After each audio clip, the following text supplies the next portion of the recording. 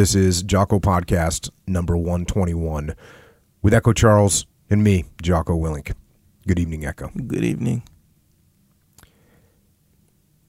I'm going to tell you a story.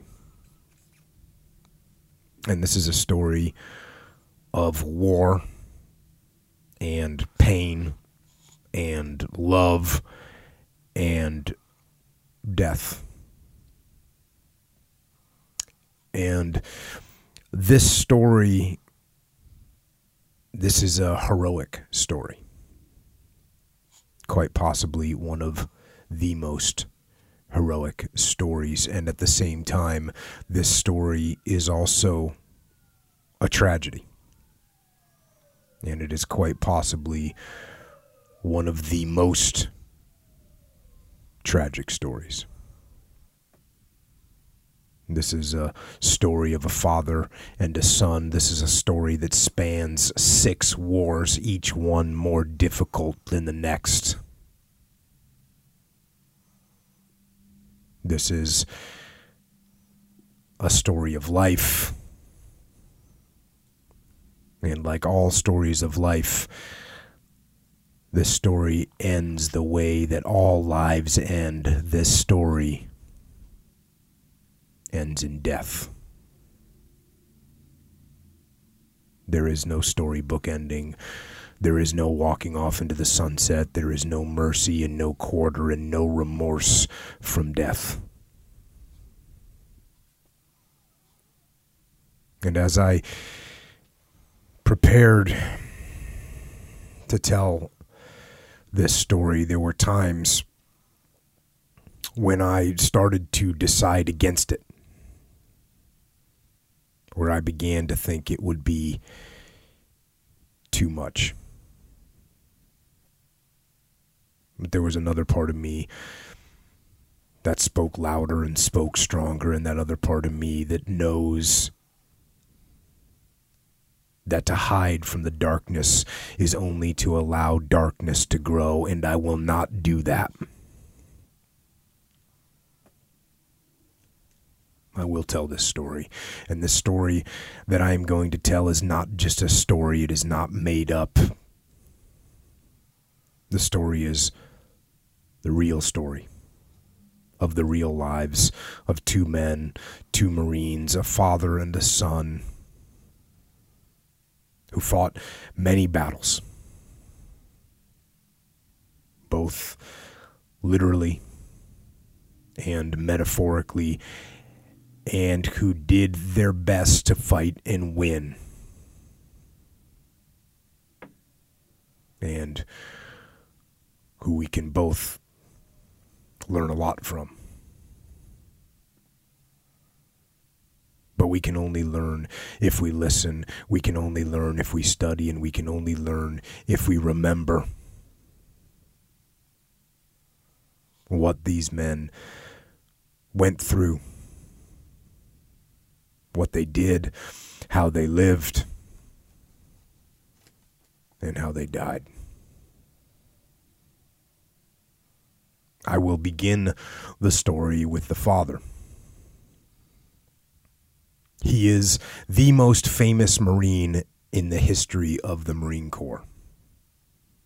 He is one of the most highly decorated men in American military history. He's the only man ever awarded 5 Navy Crosses. His name is Lewis Puller, better known as Chesty Puller. And he is, to most Marines, the ultimate Marine, the godfather of the Marine Corps. To this day, the mascot of the Marine Corps, which is a bulldog, that bulldog is named Chesty, after Chesty Puller. And they're currently on bulldog number 15, named Chesty the 15th. In boot camp, in Marine Corps boot camp, recruits sing "Good Night, Chesty" at the end of a long day. He is embedded in the fiber of the Marine Corps.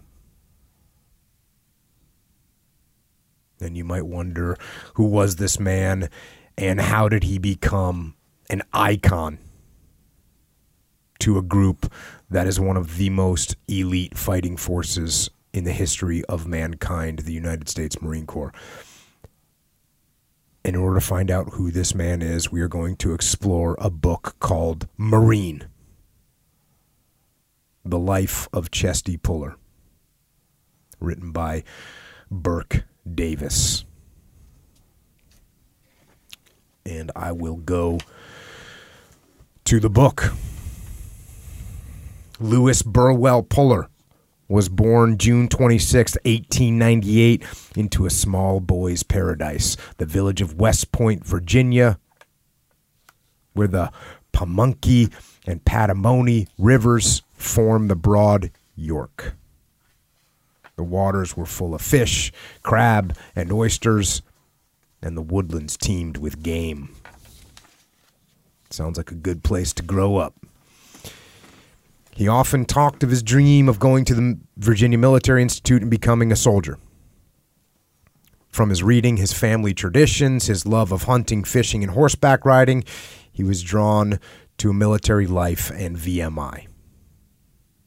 50 years later, at the end of a fighting career, he would look back to those days and say, I learned more in the woods, hunting and stalking, about the actual art of war than I ever learned in any school of any kind.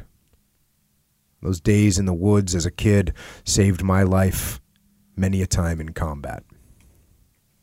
So he wanted to go in the military from a very young age. And of course, I always have to mention that I'm going to go very rapidly through this book. It may take a while, but I'm skipping huge parts and trying to hit the highlights.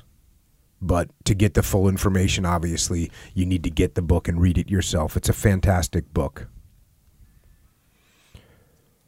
Back to the book. His efforts at translating Caesar made him impatient for the true message of the soldier author. He was so fascinated by the narrative of war that he devoured it in one night. It opened a new world for him and began a lifelong career of serious military reading. It's a common theme we see with great military leaders. They read all the time. And it started for him at a young age when he was translating Caesar. He was captain of a track team, its champion high jumper, and ran well in the 100, 220, and 440-yard dashes. So he was fairly athletic, although he's not a big guy. He was not a big guy. And when you see pictures of him, he was relatively small in stature, and he was also relatively, he wasn't like a bulked up guy. And there's stories on why they called him Chesty. The predominant story is, even though he was small, when he would march on the parade ground, he would stick his chest out. So they called him Chesty Puller. Back to the book. In the last week of high school, 1917, the senior class played hooky one day on the theory, which proved to be correct, that the principal would not dare expel them all. Lewis was the leader of this prank, and when they returned from a swim and a 6-mile hike to the river, he helped to bring back a dozen or more bullfrogs in paper bags. Lewis and Dave Field tossed the frogs into a schoolroom window and were rewarded by screams and other sounds of pandemonium.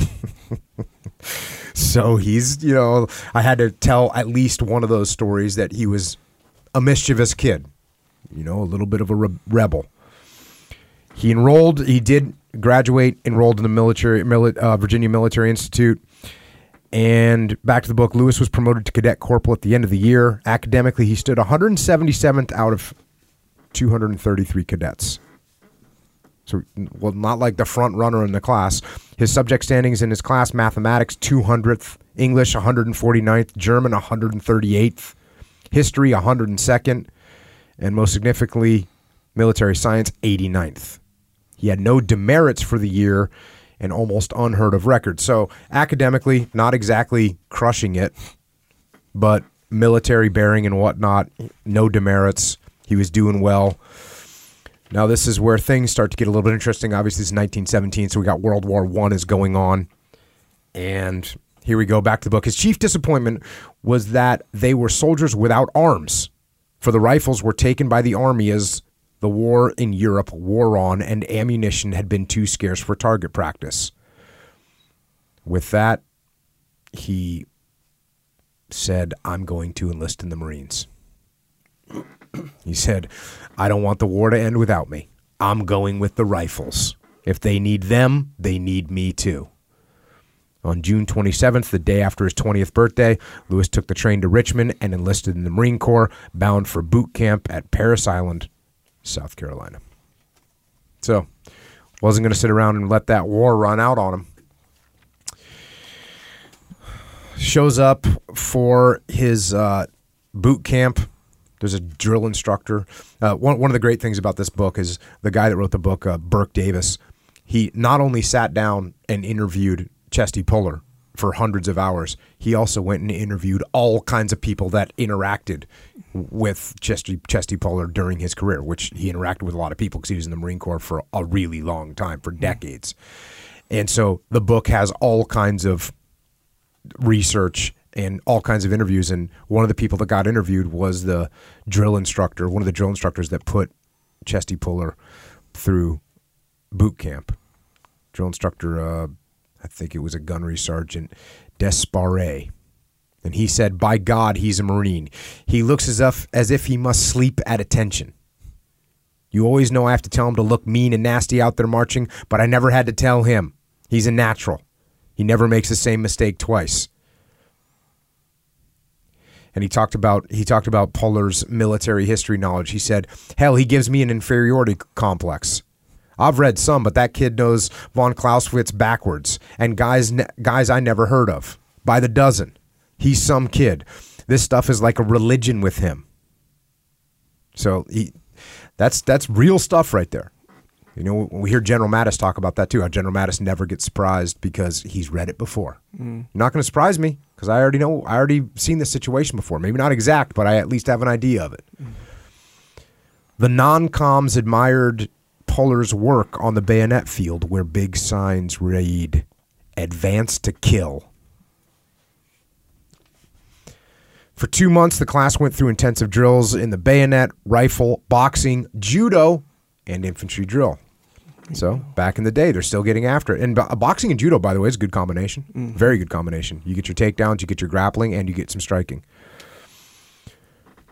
One day, the men were told that their orders had come, and they were packed to leave for Hoboken, New Jersey, to ship out for France, meaning they were going to war.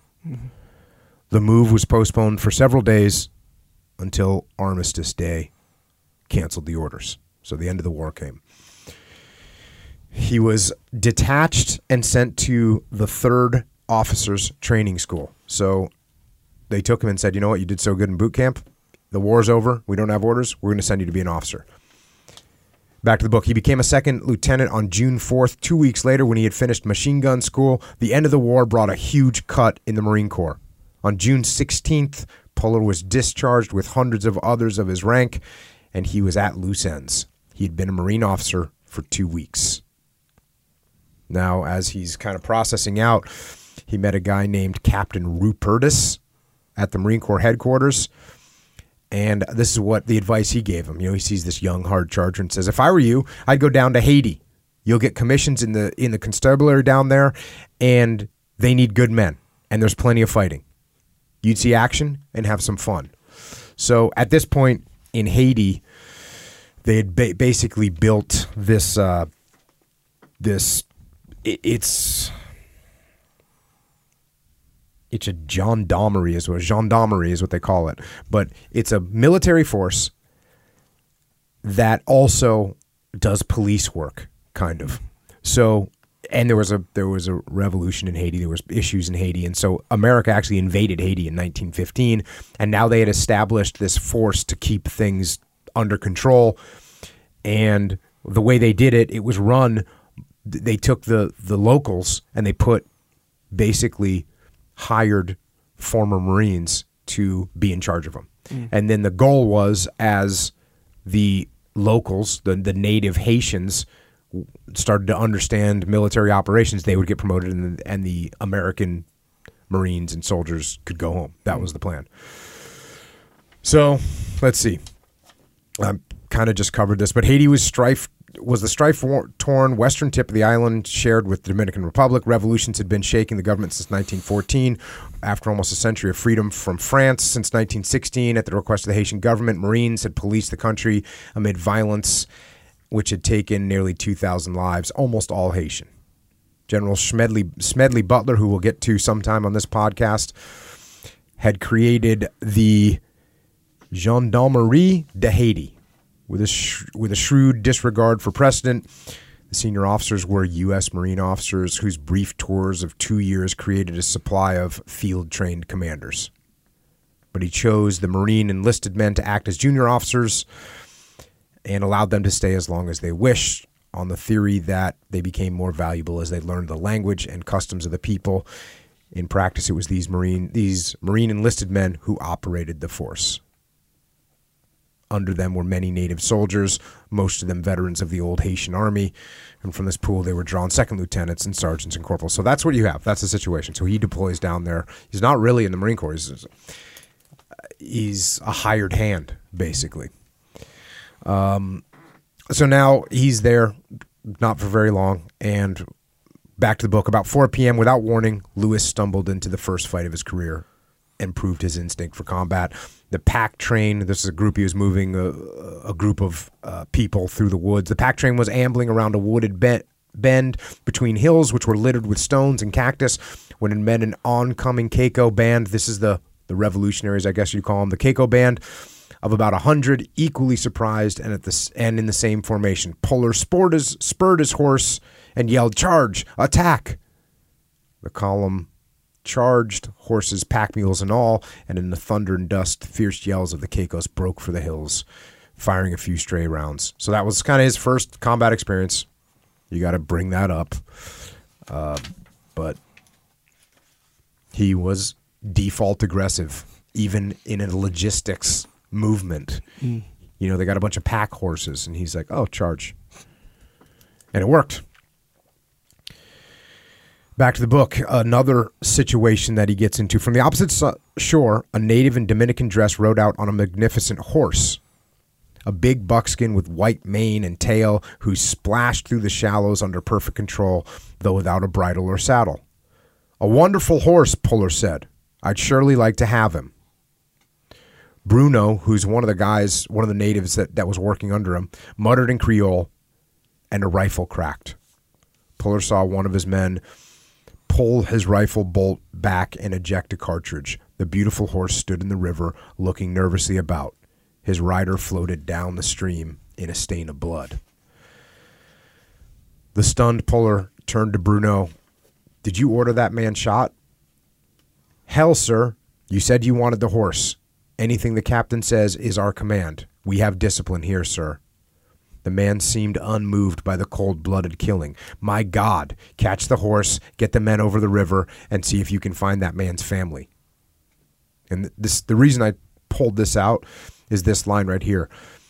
Lewis never again expressed himself idly before these soldiers. So that's a crazy story, right? He says, "Oh, that's a beautiful horse. I'd love to have that horse." And they kill the horse rider. It's just a civilian. But he realized the power that you have in command. And there's sometimes when people don't realize that. People don't realize how I run in that with business leaders. They'll walk around, "Oh, this is crap." And everyone thinks it's crap then. Yeah. Or, you got to realize that your words have meaning. Yeah. And when you're in a senior position, your words have power. And so that was how he learned that lesson in a very horrible way. Back to the book. Company A had waded the stream without opposition, but as they mounted the ridge beyond, a rifle fired, and there was a terrifying shriek of a bullet overhead. Puller ducked. Lieutenant Leody was at his side and said, "Captain Puller, officers do not flinch under fire. They stand. The men take note of this thing. It is of first importance." So he's going to get plenty of exercise in that, and you'll see he becomes well known for never flinching again under fire.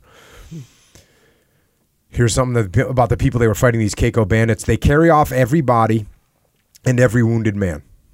And when they catch our wounded, well, Captain, if you see one, you'll never forget. The Caicos believe every man who dies must go before the gods, and they use their knives to see that when our men go, they are beyond recognition. They slash the face to ribbons and tear the body apart. You will see. Captain, it's a matter of life or death for the officers and non-commissioned officers here to have respect from the men. And something more, adulation. They must obey orders to the letter without question, though they die for it. It is the only way to handle men in combat. If you lose control, you lose lives. It is as simple as that. So there you see this super strict discipline that they're into. And this is something that's, you're going to see this theme throughout the book, that Chesty has this reputation, which is earned, of being super hardcore. But also in the book, you're going to see over and over again that there's a huge dichotomy, that he's super hardcore, but at the same time, he knows when he needs to give people slack. He knows when he needs to be a positive reinforcement instead of a negative one. And his reputation doesn't have that. But that line right there, like, hey, they just need to do whatever you say, he doesn't even believe that. But it's pointed out, and so I brought it up because the contradiction becomes pretty clear, or not the contradiction, but the dichotomy is very clear throughout this book. So, back to the book. General John A. Lejeune, Commandant of the Corps, had come to Haiti on inspection, and Lewis was anxious to see the hero of the fighting in France. And Camp Lejeune isn't called Camp Lejeune for nothing. And at this point, Marine Patrol filed past, and this is another good lesson. They were unshaven and ill-kempt. I'm afraid the men are a little ragged and out of uniform, sir, and the company commander, Clinton, said. I'm trying to improve them. Colonel, I'm a field soldier, Lejeune said. I don't give a damn what men look like in the field. Only one thing interests me, and that's ending this war. Don't waste your time shining them up for jungle work. Our only objective is success, and I demand that. So there's a contradiction right there. Like, well, not a contradiction, but there's the dichotomy. And he's hearing it from now. The other side is hearing this from General Lejeune, who's saying, look, I don't care what these guys look like in the field. You don't need to polish them up. They need to win. They need to be fighting. And Chesty Puller becomes very famous for the way he appears sometimes in the field. Meaning he's not exactly spit and polish out there. He was awarded the Médaille Militaire of the Republic of Haiti.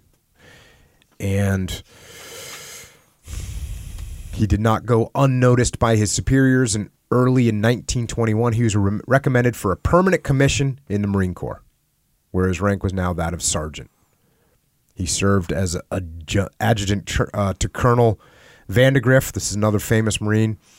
He again became a second lieutenant, U.S. Marine Corps, but this time as a regular. I may not have much else to go on, he told a friend, but I have some perseverance. He had fought in 40 actions in Haiti. He developed his instinctive talent for using terrain in battle and learned the lessons of jungle fighting.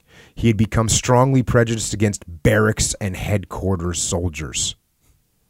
Despite his youth, he was one of the most seasoned combat officers in the Corps. So he got noticed because he did well in combat. He eventually gets hired on into the Marine Corps as a sergeant, and then very quickly thereafter goes back to the officer ranks after he's working for Colonel Vandegrift.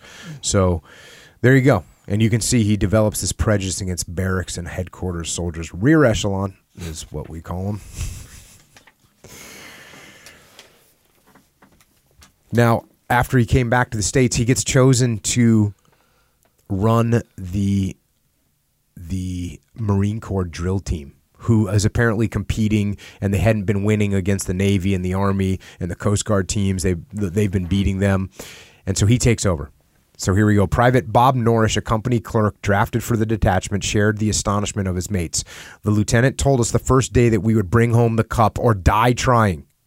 And from the cold eye he gave us, we believed it. We found we weren't mistaken. He took out the silent drill manual and started us from scratch. He drove us day after day until we figured we'd never live to see Boston. When he was through with us, we literally thought as if we had one head instead of 80. Yet somehow, though he was hard as nails, he could be as friendly He could be friendly with us like no other officer we'd ever seen. We gave him all we had. So there you go. Driving people hard, but they love him. And they love him because he treats them with respect and he's nice to them. And that's the dichotomy. And he knows instinctively how to walk that line in that dichotomy of leadership. Back to the book. A few weeks afterwards, Puller was whisked off to his next duty station, assigned as a flying cadet in Pensacola, Florida, a chance which he had been pleading since his first flights in the improvised Jenny bomber in Haiti. So I didn't cover this part in the book, but when he was in Haiti, he did like flights and dropped grenades on enemy locations, and he was into it. And he gets down to Pensacola and fails his 2 solo tests. And he left Pensacola disappointed. And interestingly, 3 years after this happened, he tried to reapply. And this is an interesting comment. The medical board in Washington, in answer to his plea for one more chance, found him physically fit to fly, but not temperamentally adapted for aviation training. So that's interesting. You know, that this guy, who's obviously a great combat leader, just didn't have whatever they were looking for flying. He didn't have it. And he made multiple attempts. When he went back home for a little while, he went to a dance. And there's some sort of interesting fact that that's the way they did it back in the day. You know, hey, we're going to go to a dance. And he met a woman named Virginia Evans. He danced with her 3 times with fumbling attempts at conversation. During the next dance, he made up his mind. His manner became assured. Will you marry me? She laughed. Heavens no, how can I do that when I haven't even finished the school? You will. He spent the night in the stag line watching and dancing with her. She noticed that he danced with no other girl. After that meeting, he did not see her again for almost 11 years, but he never lifted the long-range siege. He gets his mind committed to something, and Virginia Evans was what he was committed to. He gets shipped off to Hawaii in July of 1926.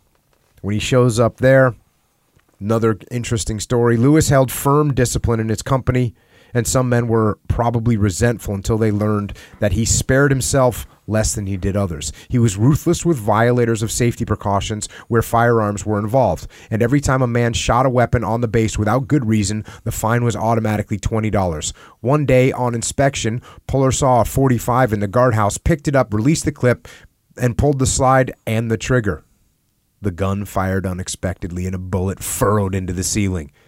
Chesty Puller had an AD, an accidental discharge.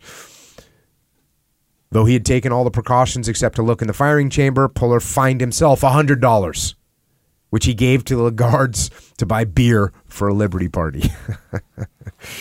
He bombarded headquarters with pleas to send him to Nicaragua, where war had broken out, and Marines were trying to put down a native bandit uprising. So, war's going on in Nicaragua, and he says, hey, send me down there.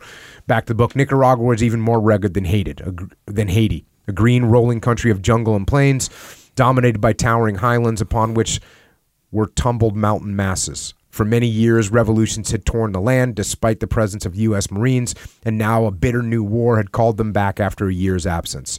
In the north lay an unconquered Indian empire whose people did not recognize the central government, and there, where he moved back and forth across the border of Honduras, was the rebel chief, Augusto Cesar Sandino. So that's what's going on in Nicaragua.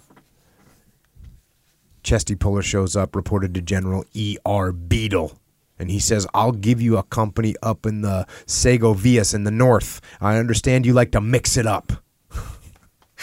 Big mix up. A big mix it up. So this is, again, you know, there's so many things that he does that just build this incredible reputation that he ends up with, and here's one of them. The native boss was a fire-eating brigand who had been appointed as the local jefe politico.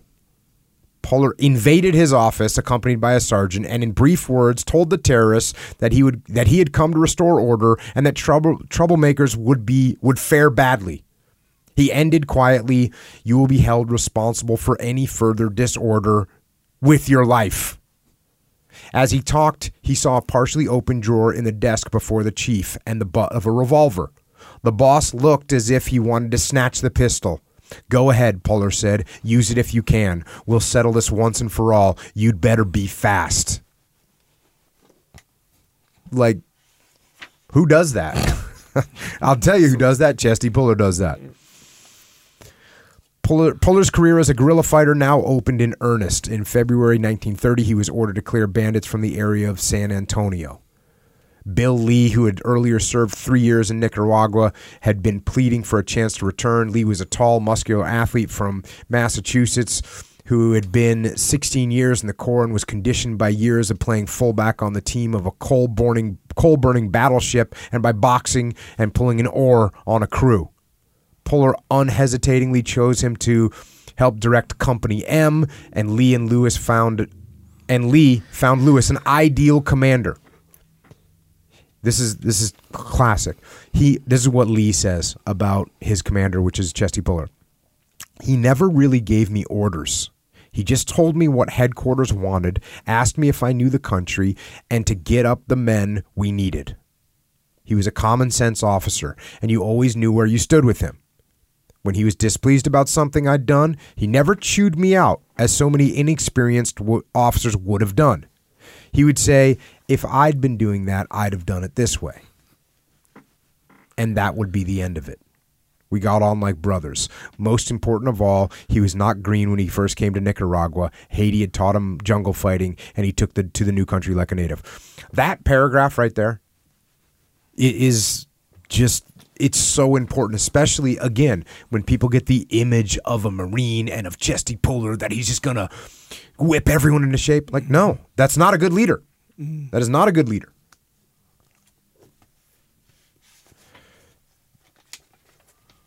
Back to the book. General McDougall recommended Puller for a Navy Cross, citing 5 fights against, so this is after he's been there for a little while, citing 5 fights against superior numbers without loss to himself, the 9 known enemy dead and numerous but uncounted wounded, and the impressive loot of munitions, animals, food, and captured military dispatches.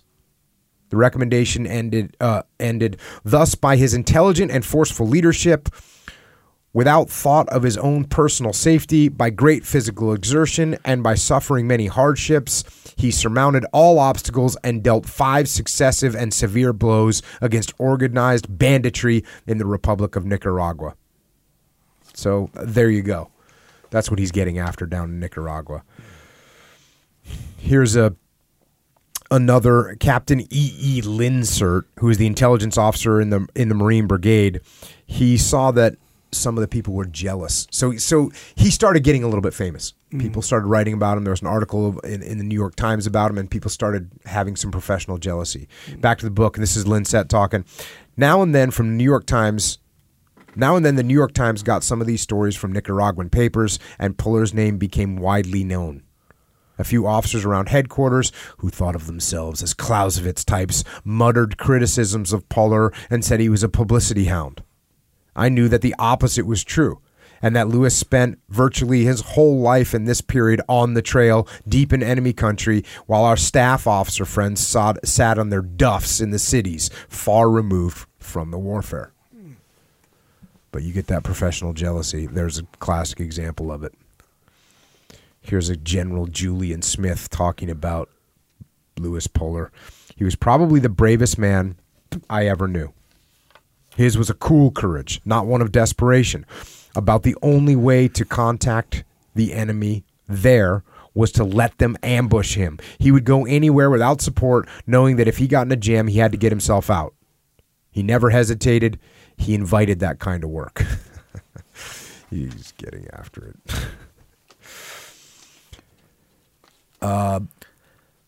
He went home for a little while. He visited his younger brother, Sam, who is also a second lieutenant in the Marine Corps. And then Puller landed in one of the Army infantry schools. The Army's infantry school. He went to that school. While he was there, sometimes had some disagreements with the staff. Here's one. One lecturer told the students that volume of fire in the field was more important than accuracy. That brought Puller to his feet. You must have forgotten what happened in the American Revolution, he said. We won that war with accurate fire when the enemy had all the volume. It won at Kings Mountain and Saratoga and every other battle we won. And real shooting almost whipped the mass-firing Federal Army in the Civil War. It's still like that. Anywhere I've seen men shooting it out. You don't hurt them if you don't hit them. Great point. Even though suppressive fire is awesome and massive volume of fire definitely will keep the enemy down, heads down, you got to hit them. That's, I've talked about this before, but that's like why in Ramadi, our machine gunners were putting scopes on their machine guns, which is, they're partially doing it to be able to identify who they were looking at, positively identify enemy looking for weapons because you got a little magnification on your scope, but still they also wanted to hit what they were shooting at. Obviously our snipers and riflemen were doing that too, but yeah, you got to hit you got to hit some. You got to hit the bad guys. Back to the book, and he was at that school at Fort Benning. Lewis left Benning with many new friends in all services, but most important, carried away a distrust of overschooling military men. Here's Puller talking. The trouble with this school business is that we've taken it too far. We sit around in classrooms and will the conditions of battle. Of course, in actual battle, you can't will anything, not a damn thing, because the enemy will do what you don't want him to do or expect him to do almost every time. Then the results of actual warfare are studied back in the schools. The staff officers and planners, most of whom have never seen real battles, wonder what went wrong with their neat plans. You just simply cannot learn warfare in a schoolroom or anywhere else except in combat.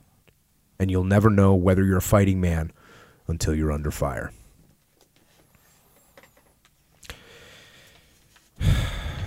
Yeah.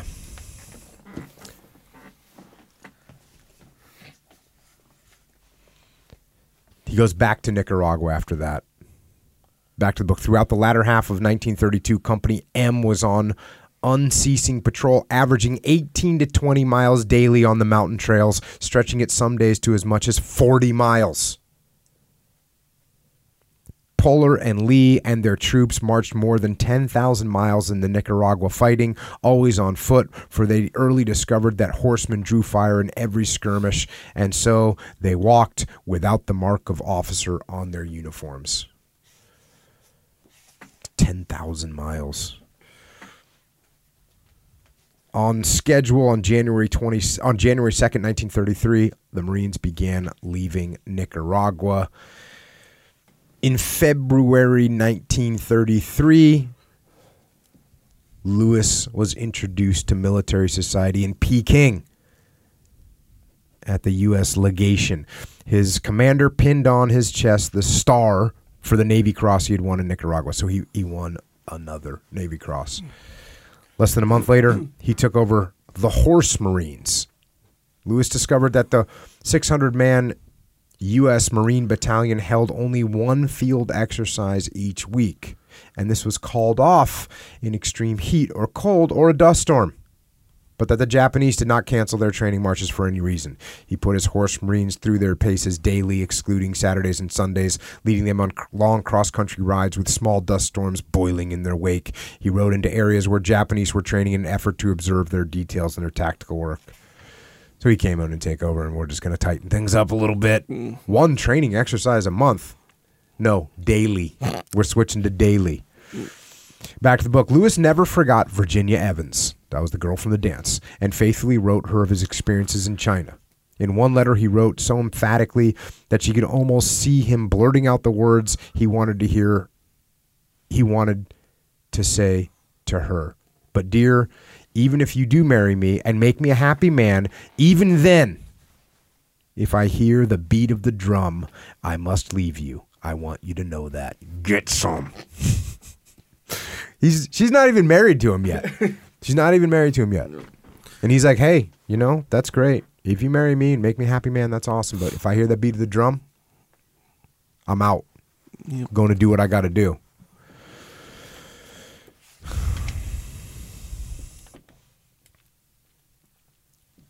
Here's another he got in trouble. He got in trouble a lot because he didn't hold his tongue. Yeah. And you're supposed to hold your tongue, right? And he didn't. That's why so many people loved him. It's also why he got professional jealousy, and it's also why he got in trouble sometimes. Here's one example. Puller was aware of some American military errors on board the Augusta, and he never failed to expose them in talks with his intimates. Here we have a 10,000-ton heavy cruiser with about 800 men aboard. Just one on the Asiatic station. The British have 3 cruisers on duty here. You ever notice that we have 37 typewriters on this ship? The British have just one machine on each of their cruisers. Why do you suppose that is? You know damn well they don't read all those reports back in Washington when they get there. Paperwork will ruin any military force. They should have learned that from Smedley Butler. They'll shed this monstrosity when war comes, though, and the fighting people will take over.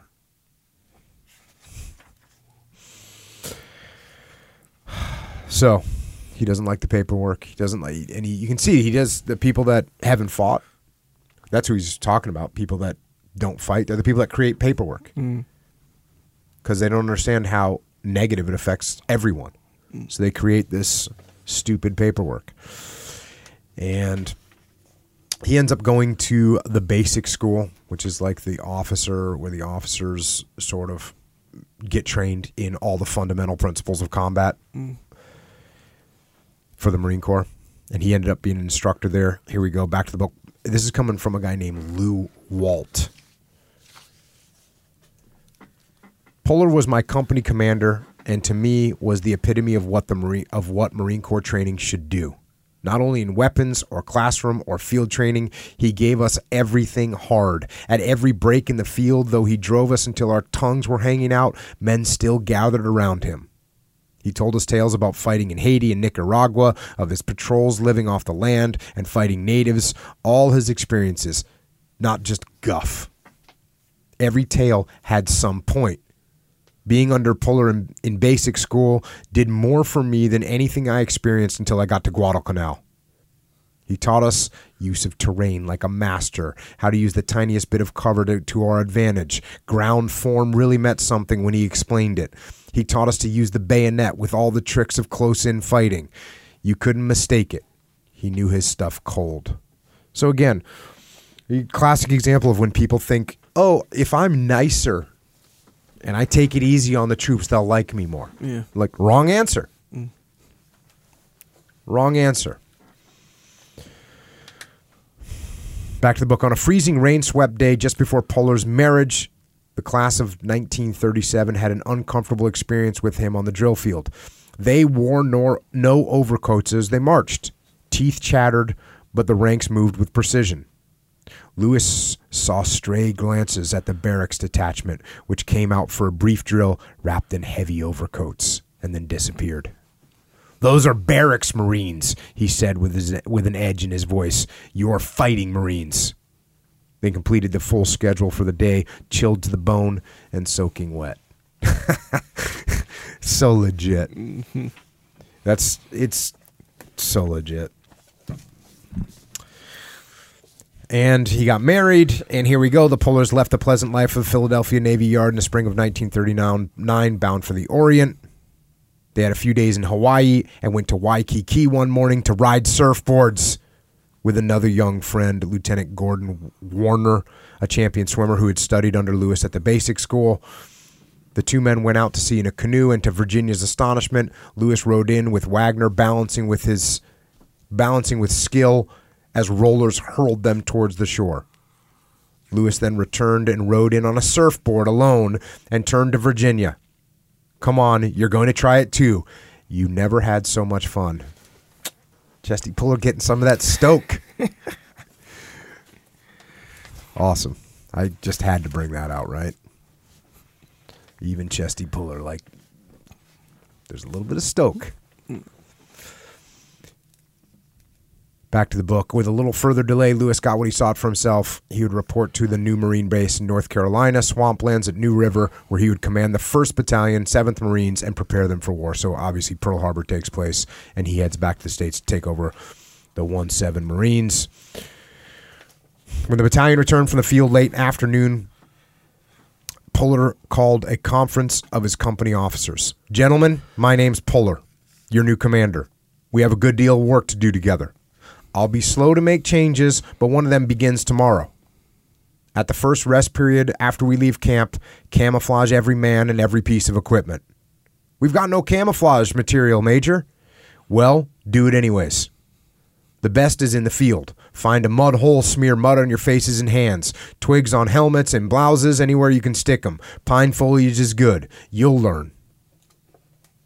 The battalion began with marches of 12 miles daily. This was pushed to 15 and then 20 miles. Puller punctuated drills with fight talks to his men. They were very young, many of them beardless boys under 16 who must have lied about their ages. They were the most obscenely profane men Puller had ever encountered. Edward L. Smith, a young battalion doctor educated at Yale and Harvard, confessed that the constant flow of filthy language actually sickened him.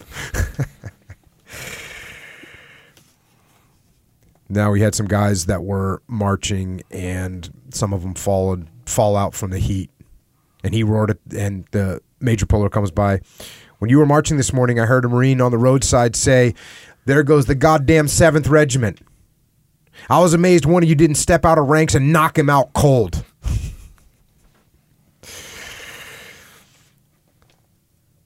One of his privates, Gerald White, a Yale man from Eastport, Maine, also a diarist, began to take note of Puller.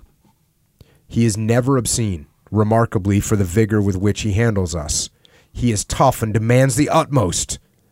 But there is always a kindly approach, even when he is chewing you out, that displays a touching sympathy. Again, this is what we're trying to do as leaders. Balance that dichotomy. Here's Puller talking to his troops. One more thing. Whenever we are at chow, the privates will be fed first, then the non-coms, and officers last of all. Typical, taking care of the troops. When they were toughened to that, this is it when they're doing calisthenics and all their marches. And here we go back to the book. When they were toughened to that, Puller put them through a series of night marches, beginning after midnight. The doctors, like others, learned to read maps and compasses and to handle weapons, including mortars. The practice of identifying ships and planes, a joke in most units, became a serious business in 1-7. Some medics learned Morse code, and Manila John Basilone, an Army-trained veteran machine gunner, traded semaphore lessons for instruction in first aid. Had to bring up that we had Manila John. It's like unbelievable, man, that these stories are just unbelievable. Here's another very cool situation. This young lieutenant was practicing some kind of an assault, and he gets a little complicated. And what Puller calls everyone is old man. Whether they're older than him or younger, he calls everyone old man, which is pretty funny. So here we go. Puller's talking to this young lieutenant. Old man, there's mighty little room for fancy tactics below division level. The enemy are on the hill. You go get them. In the end, you'll save men. There are times when you'll have to flank, but don't forget that the shortest distance between 2 points is a straight line. Get some. I always talk about flanking, and I'm a big believer. Jesse Puller says, hey, sometimes you got to flank, but sometimes you got to go get some. Straight up. Straight line. Here's another important thing. There's a colonel that's running artillery training, and he goes and talks to him. Colonel, you'll be starting artillery training next week. I want you to let me know when you'll fire. I want to get my troops under it as often as I can. And the colonel said, there may be accidents. And Puller says, we can chance those. What I won't chance is taking a bunch of green kids to war before they know the sound of big guns. I know shells aren't the same going in and coming out, but this will help. So he wanted to get them right there under the sound of the guns. Lieutenant Cox, now the executive of A Company, was impressed by Puller's thoroughness. Major Puller never stood aside and said, "Carry on, Sergeant," and most other officers did. He was in there with us, pack and all. He could walk down the best of us, even the kids. Other commanders rode cars in the woods, but not Puller.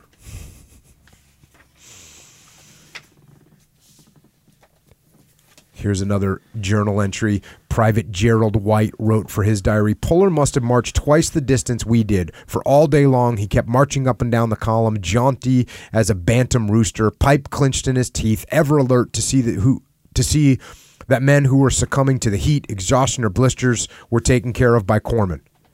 Many times today, I saw him take a bar, which is a Browning automatic rifle, it's a big machine gun, a bar, machine gun, or mortar off the shoulder of some Marine whose fanny was dragging and carry it to give the poor guy some respite."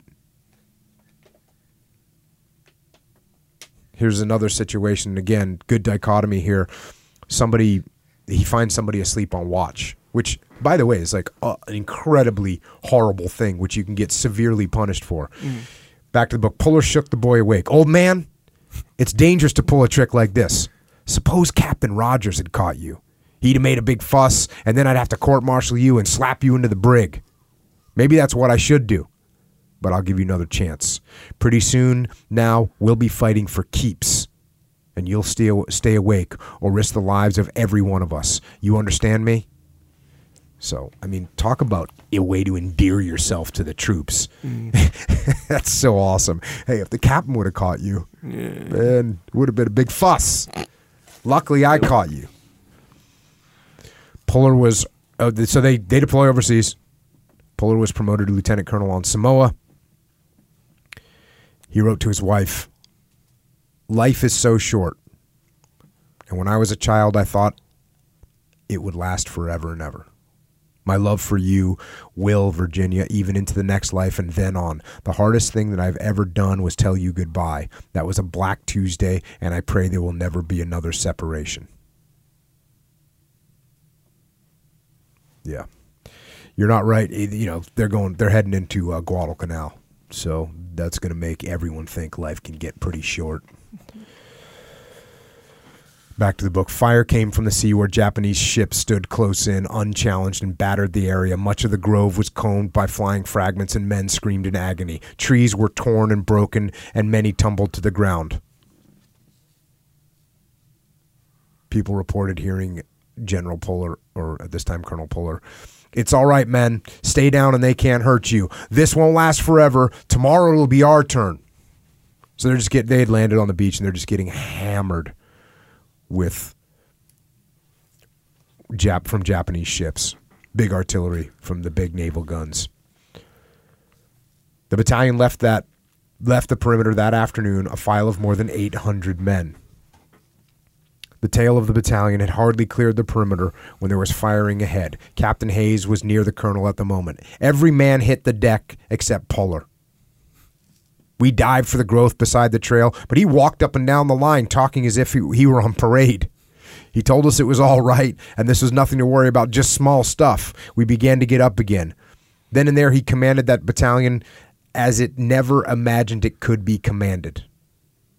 The men saw what kind of man they had, and the word went down the column as fast as light. We lost our fear, or some of it. On a grassy knoll above the tangle where the night's bivouac was planned, the column met an ambush. Two of Bob Haggerty's platoon were killed, and the unit broke into tiny groups, leaving Haggerty without a command. He lay in cover and watched Puller. It was the greatest exhibition of utter disregard for personal safety I ever saw.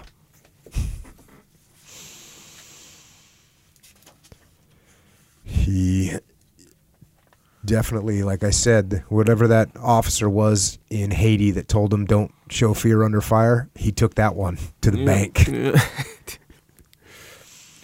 Back to the book. A runner just this is, and again, I'm jumping around just from different combat scenarios. A runner just behind Puller was hit in the throat and died quickly. Everyone else hit the ground except for Colonel Puller. First Sergeant William Pennington retained a vivid memory of the moment. The colonel stood there in that grazing fire with that little old stump of a pipe in his face, yelling, "B Company, 2nd Platoon, in line here!" Machine gun fire kicked up dust all around me, and I stayed down in that knee-high kunai grass like everyone else in the ranks. He was the only Marine you could see standing on that hillside. Get this. Here we go. A grenade fell near the old man, no more than 8 yards away, Captain Zach Cox estimated. But Puller turned when he saw A Company scatter and yelled, "Oh, that damn thing ain't going off." It helped to steady the men. The grenade was a dud. Yeah. So they get done. They're kind of like situation. First few days of fighting. Back to the book. Puller's battalion had 24 dead and 23 wounded. The next day, back in the main defense line of the perimeter, he called together the battalion officers. His voice was hard and his face unsmiling. "Gentlemen, at least we've all been blooded now. I don't want you to be mooning over our losses and feeling sorry for yourselves or taking all the blame on your shoulders. We've all got to leave this world someday. We're all in the same pickle. And there are worse things than dying for your country. Some things about our action in the last 4 days I want you to remember forever. There are some we'd all like to forget, but they'll be in your mind's eye as long as you live. I hope we've all learned something. Now take care of your men and make yourselves ready. We haven't seen anything yet." One other thing. Back there on the hillside at Mount Austin, I had trouble getting company officers up. I hope you saw that cost us casualties. Never do I want to see that again in my command. I want to see officers leading. I want you to know that you're leaders and not simply commanders. You cannot operate a military force in the field under these conditions with commanders alone. Civilians wouldn't know what I was talking about, but you found out now that it's true. There aren't many qualities in a man, but one that is absolutely necessary in an infantry leader is stark courage. Give that idea to your men in your own way. Don't worry over the things that are done that we can no longer help.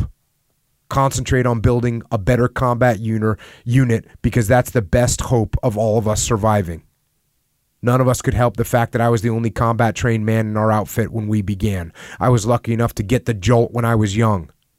You'll come along fast, and there'll be work for us. Let's be ready when our time comes. Yeah, that's. I haven't really heard that point, but you hear people talk about leaders and managers. Yeah. And I've worked with companies, and it's a good sentiment, right? Yeah. Hey, our leaders are leaders. They're not managers. Yeah. Well, this is an interesting one of saying, look, it's not commanders. Leaders, not commanders. Yeah. And if you think about the difference between commanders mean I'm going to command you what to do. Leaders, I'm going to lead. Yeah. A very, very cool distinction between those two words. Back to the book. He still missed nothing involving the morale of his men.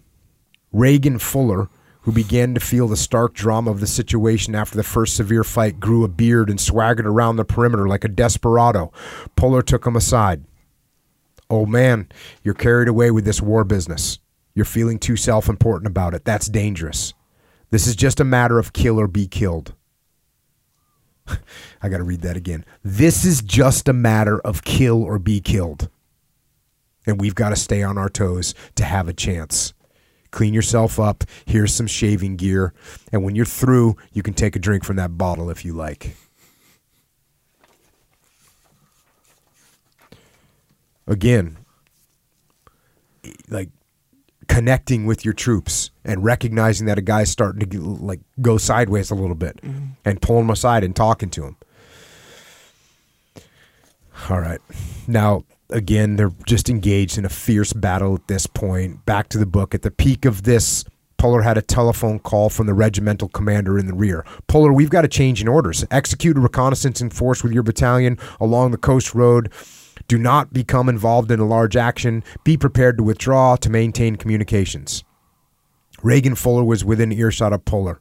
As Puller shouted in rage, "How the hell can I make a reconnaissance when we're engaged down to the last man? We're fighting tooth and nail, man. If you'd get off your duff and come up here where the fighting is, you could see the situation." Boom. Again, this is why he wasn't always super popular up the chain of command. Because he spoke the truth. Sometimes in the not the most tactful way. Now, Puller's battalion actually ends up getting the upper hand there, and he gets them kind of pinned down and crushes them.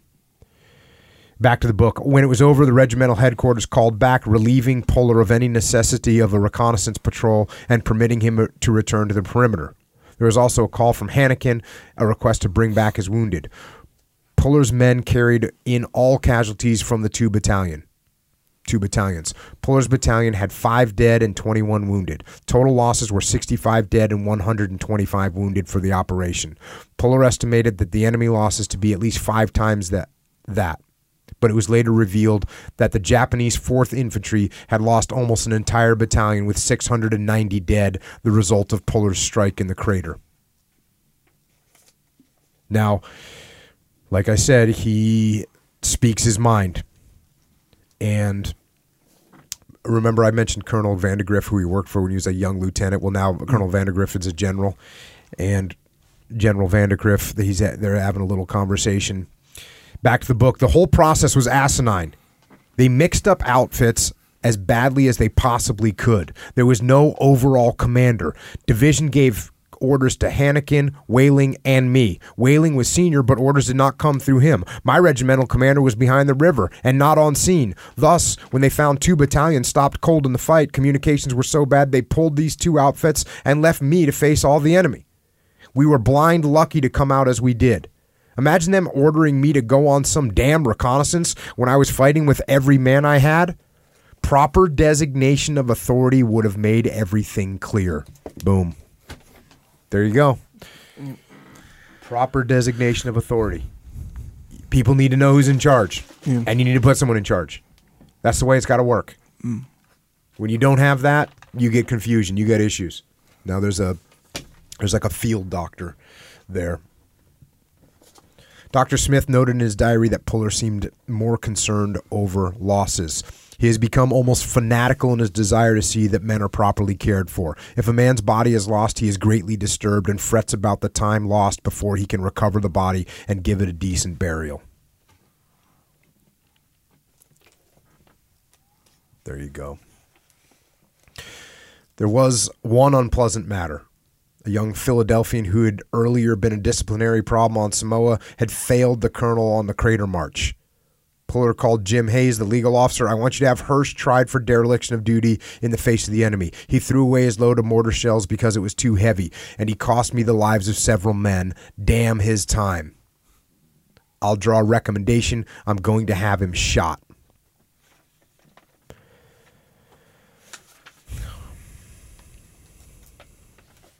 And I don't think I cover it. The reason I pointed that out, or I covered that, is because that guy redeems himself in the future.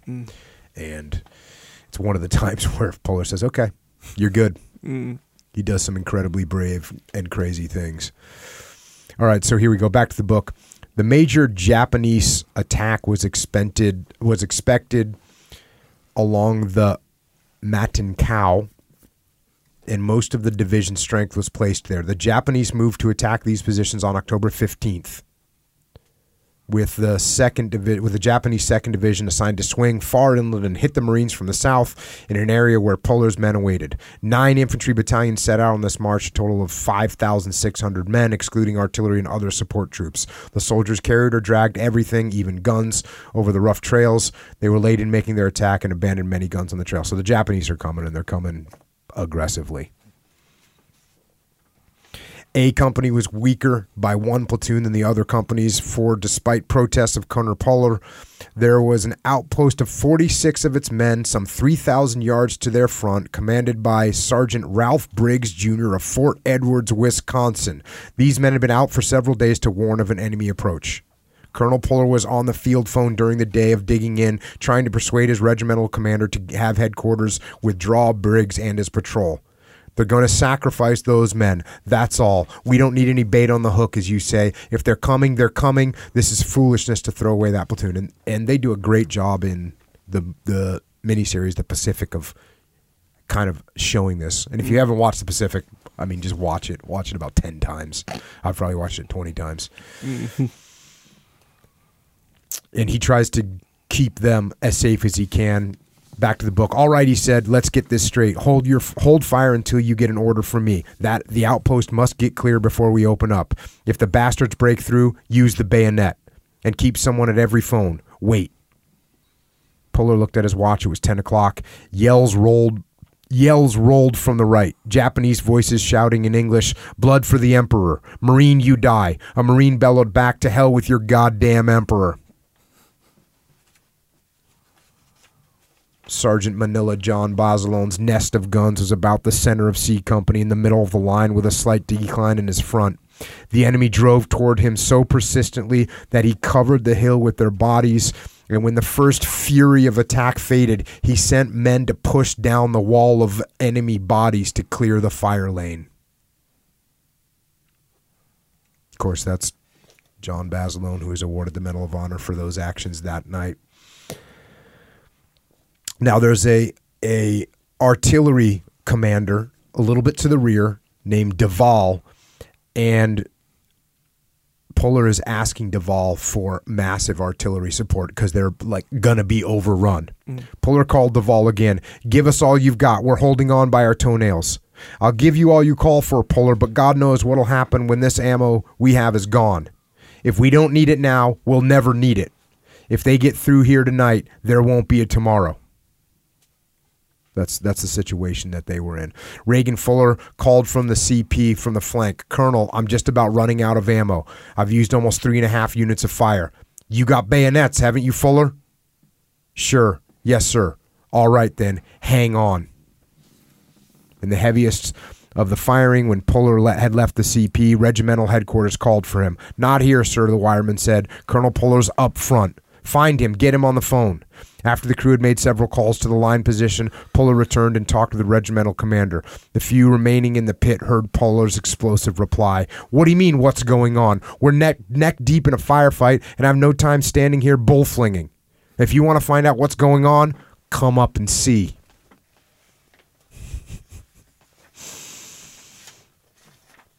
You know, he was that good. Like, he was that good that he was able to do that. You know, it's kind of like remember when I was talking about Steve Jobs a couple podcasts ago, and I was like, "Hey, look, he was not a good leader. He was abusive, and he was so good at his other skills." Well, Puller's such a great leader down the chain of command, and he's such a great tactician, and he's so brave and so dominant on the battlefield that he does this stuff and like basically gets away with it. Yeah, it gets away with it. Yeah. Back to the book. There was one enemy prisoner, a little sullen warrant officer, who refused to talk when he was brought to Puller. The colonel was so stung by the insolence of the prisoner that he slapped him with the flat end of an entrenching tool. Teeth spilled from the Jap's mouth, but they were false teeth. He gave no information, even then. A later prisoner talked freely with Puller. And Puller asked him, "Why didn't you change your tactics when you saw you weren't breaking our line? Why didn't you shift to a weaker spot?" "That is not the Japanese way. The plan had been made. No one would have dared to change it. It must go as it is written." That's why we have decentralized command.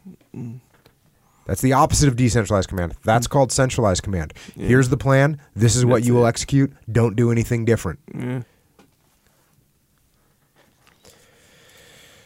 Back to the book, and this is kind of after this thing settled down. That's why they have prisoners. That's why he's doing interrogation. That's why he's asking, why didn't you change your tactics when you broke the line? Back to the book. Puller's men found 250 Japanese dead inside their lines during the day. About 25 of them officers, one a major who had committed suicide, leaving a final entry in his diary on the loss of his colors and troops. "I do not know what excuse to give.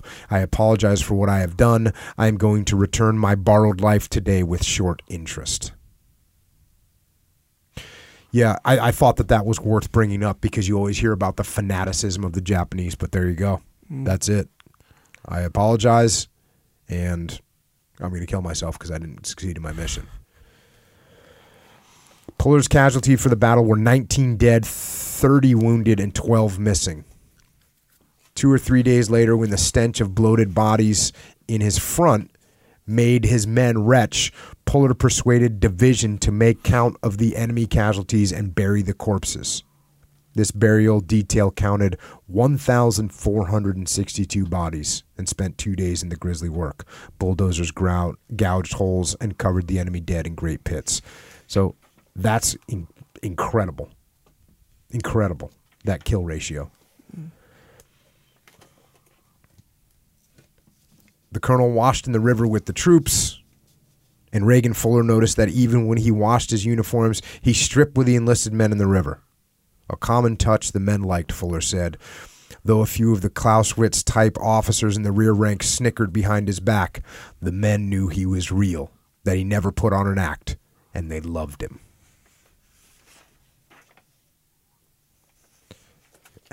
And again, here's the dichotomy of it. Like, we know what a hard ass he is. Back to the book. Puller shielded his men from unnecessary work. A young officer who insisted that they police up the battalion area, removing Jap beer cans and the debris of the battle, was stopped by the colonel. Forget it, old man. Let the boys get in their sacks and leave them the hell alone.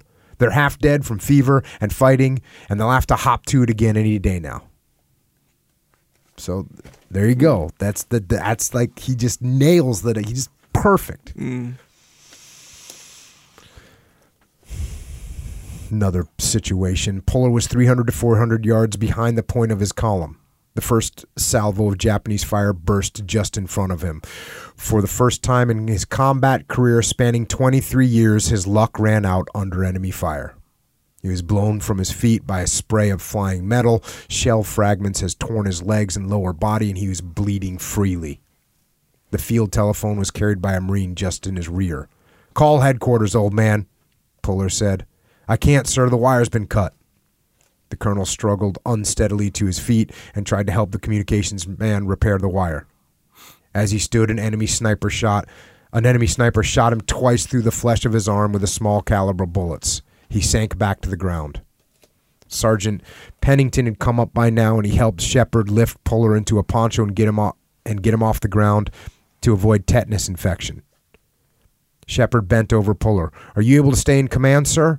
"Yes, of course I am. I'll be okay. I can't leave these men." "May I call for artillery fire if I can get radio or phone working?" "Yes, if you know how." Men shoveled out a foxhole for Puller and lowered him into the poncho. The telephone was placed in the hole with him, and when the line was repaired, he cradled the phone in one arm and talked with headquarters. Pennington listened as he discussed a mortar barrage across the river the next morning and the launching of a dawn attack. He's all shot up and blown up, and he's planning an attack for the morning. Shepard called in the artillery fire. Shells soon burst in the thickets across the stream, and the enemy was quiet for the rest of that evening. Late in the night, Puller realized that he could no longer walk and called division headquarters. "I find myself unable to proceed by leading my troops," he said. After a delay, word came back. "Major John C. Weber will assume command of your battalion within a few hours. He is leaving the perimeter immediately."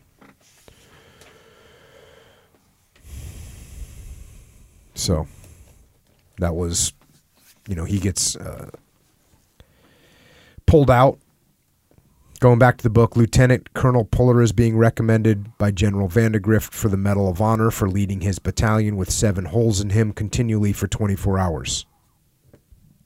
So he got recommended for the Medal of Honor. This did not develop, but the division commander, in addition to commending Puller's battalion for its perimeter defense and putting in for a 3rd Navy Cross for its commander, also wrote, "I have known Louis Puller since 1919. He was one of the best combat patrol officers I knew, just as he is an outstanding officer today. He did a wonderful job with his battalion on Guadalcanal in every phase of the operation. I am as proud to have him as a friend as I was glad to have him as a Marine."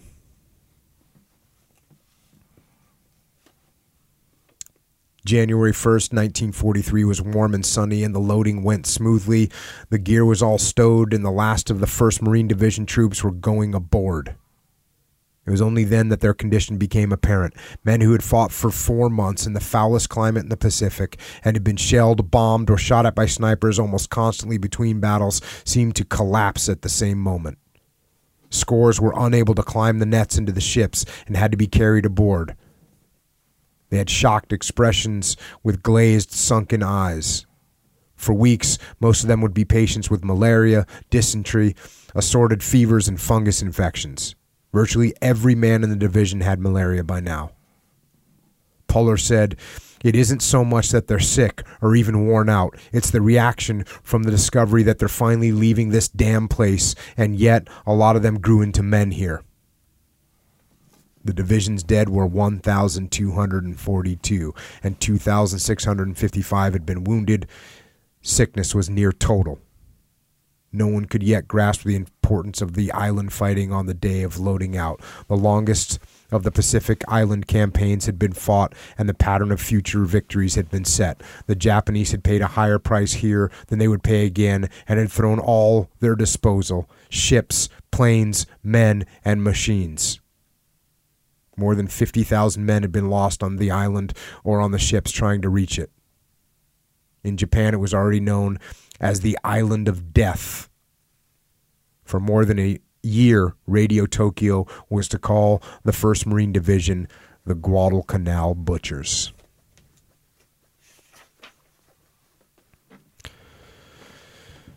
So, that's Guadalcanal. He actually heads home. And here we go, back to the book. An aide in the office in Washington, General Thomas Holcomb, jolted in with the news. "The general has given you to the Army, Puller. I mean on loan. For 3 or 4 months. General Marshall wants you to explain the Guadalcanal fighting to his troops all over the country. You needn't fret about leaving your men. The division will be in Australia for the next 6 months before it can get back into action. I expect you'll rejoin it in time for another big show." So there's time between these big island campaigns, and he goes home to America to take over or spread the word about what the fighting was like. Back to the book. He often spoke 3 times daily. He was on and off planes until he all but lost track of his route. He told the story of his fight for the perimeter, of Basilone pushing the wall of enemy bodies down the hill, of burials by bulldozer, and of weapons they used. He told of patrols in thick growth, but never of his wounds. "I can't tell you the Japs are no damn good," he said, "because they are good. But we're better. One American properly trained can handle 2 of the yellow bastards. They have discipline, and they use the jungle cover better than we do, but they can't think on their own." I'll say that again. They have discipline, and they use the jungle cover better than we do, but they can't think on their own. That's a critical dichotomy. The discipline, which obviously is something that I am passionate about. True. But if you put too much discipline in place, people don't think for themselves anymore. Yeah. They just wait. "They never change battle plans once they're made, regardless of cost. They think they'd lose face. They have no artillery to compare with ours, and our guns chew them to pieces. They get the jungle rot just as much as we do. They're not Superman and will whip the hell out of them, and you'll be helping to do it soon, I suppose. If you take your training seriously, then there's nothing to worry about. But you'll have to be hard. And you can be hard when you write with your families. 2, try to convince them that we're in a war to the finish, and that all these strikes and softness and confusion will have to go. I can tell you one more thing. There are worse things than dying for your country." When he spoke to the War Production Board officials in Washington, here's what he said. "I want to ask you why American troops shouldn't have the world's best fighting equipment. On Guadalcanal, we saw our trenching shovels break at first use. All of our men now have Jap shovels because they're better and more dependable. Jap field glasses are better too. I have good ones myself, German glasses that I've carried for 20 years. Why should American glasses be so poor? Not worth a damn in the tropics. They fog up and they are improperly sealed. Once they get damp, they're done for. I've seen hundreds of pairs tossed away in the jungle or sea because men know they can see as well with the naked eye. What kind of American ingenuity or patriotism produced those? He doesn't play. This is a little part about humility. We'll have to get over the idea that we're the greatest people on earth in every respect, that we're infallible and that no one else has ideas worth considering. One of the reasons we had to fight against the odds on Guadalcanal was this insufferable American notion of superiority and our carelessness in the face of danger. It goes back to Pearl Harbor and far beyond. He's saying you got to stay humble. You can't be arrogant. He was summoned before the high command of the Marine Corps and gave the same forthright picture of the fighting he had seen. Gentlemen, we have some of the same old troubles. Staff officers who've never seen combat issue unrealistic orders that cost lives, time, money, and ruin morale.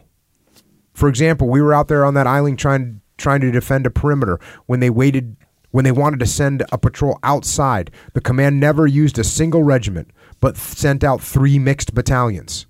The logical thing would have been a regular regiment with 1 battalion leading the other and the other 2 covering. Officers and men would be familiar with each other, and there would never be questions about who is in command. But when we did go out, it was almost always with mixed battalions. It may look good in a staff officer's chart here at headquarters, but it didn't work. Brought us only stumbling and confusion and casualties. More than once, when we were out in the jungle, nobody really knew who was in command. I could cite you the names of many a man I lost because of that. It was inexcusable. This is something that it absolutely is very important to understand, especially for guys that are, well, I guess anybody. You work and you train in a certain way. Mm-hmm. As much as you can, stay in the groups that you work and train with, right? Mm-hmm. And for them to just randomly, and who knows why they did this, but I'll tell you what I've seen. I've seen this, where let's say there's some operation that's a high visibility operation that everyone thinks, wow, that'd be a cool operation to do. Yeah. Well, instead of just taking, let's say, one company, they go, okay, well, we want to get multiple different people to be able to be involved in this operation. So we'll take 1 platoon from this company and 1 platoon from this other company and 1 platoon from this other company, and we'll just send them all out there. Mm. That's exactly what he's talking about. It's like, no. Hey, sorry, you guys aren't going to go on this operation. We're sending Alpha Company or Bravo Company or whatever. Right. That's the way you do it. Yeah. Play around. Here's a little comment, because I love machine guns. A little comment on the art of machine gunnery. These guns are the most important firepower to infantry. I'm just making that statement. Cool. Chesty puller statement. Dig it. Machine guns. Go be a machine gunner. You know what I'm saying? I know what you're saying. I was so fired up one day. We were at the gym, and I walked in. There was some kid was signing up, and he was I call him a kid. He was probably old man, 24 years old. Yeah. And so I said, "Hey, old man." I think I said, I could tell. He had like a high and tight. I was like, "Oh, are you in the military?" He goes, "Yeah, I'm in the Marine Corps." Mm. I said, "What do you do in the Marine Corps?" He said, "Machine gunner." I was like, dig it. Yes. Awesome. All right. Here's another comment.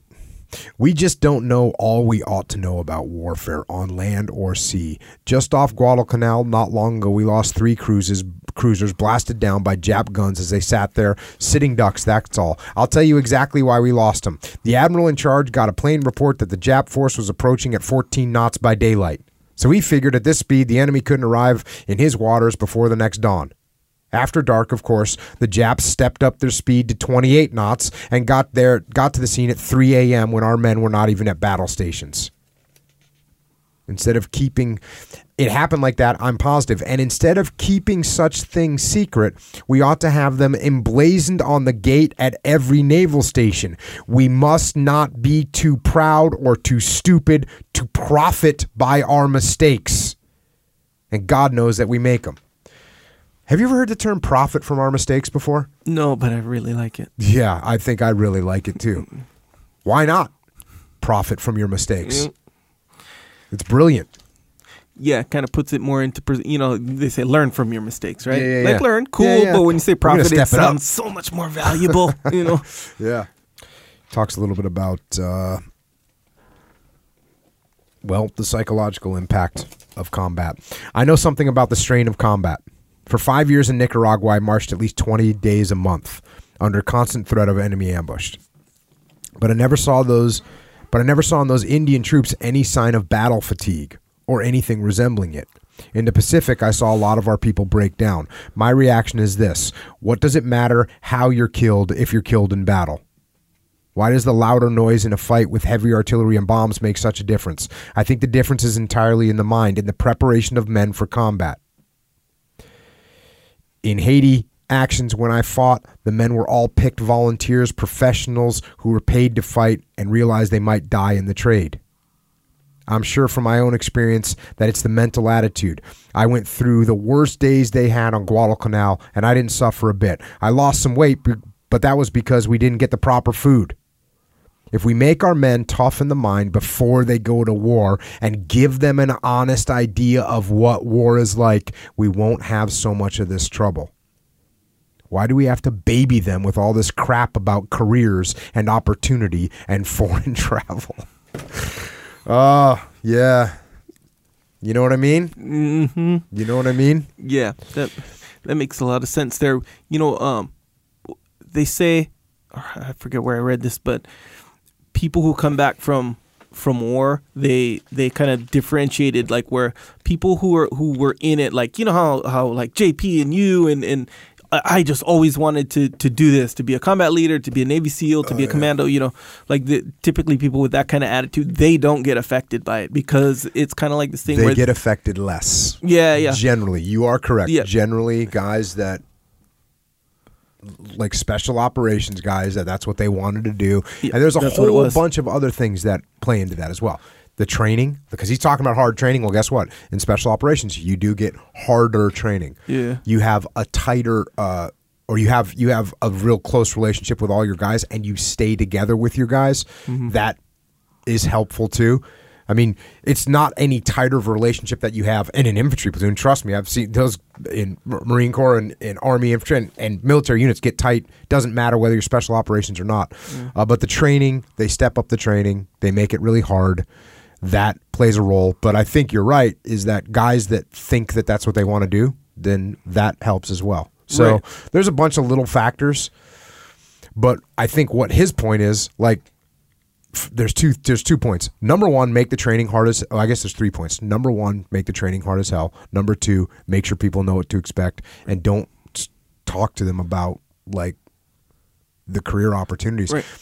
I just answered this question on the Way of the Warrior Kid podcast, right? Well, I answered the question. The question was, is it fun to be a Navy SEAL? Mm. And I answered the question, hey, is it fun? Yes, absolutely, it's fun. That's part of it. But the other part of it is, you are going to go to war and you could die. And that's a harsh thing to tell a 9-year-old or a 10-year-old. Mm-hmm. But that's exactly what you should tell a 9-year-old or a 10-year-old because that's what you're signing up for. Yeah. I was doing another interview recently and I told this story, and I've told it before, but it was like the first time some woman that I had been working with a company and some woman that was, had her husband or something. Anyways, the woman said, can you meet my son? He really wants to be a Navy SEAL.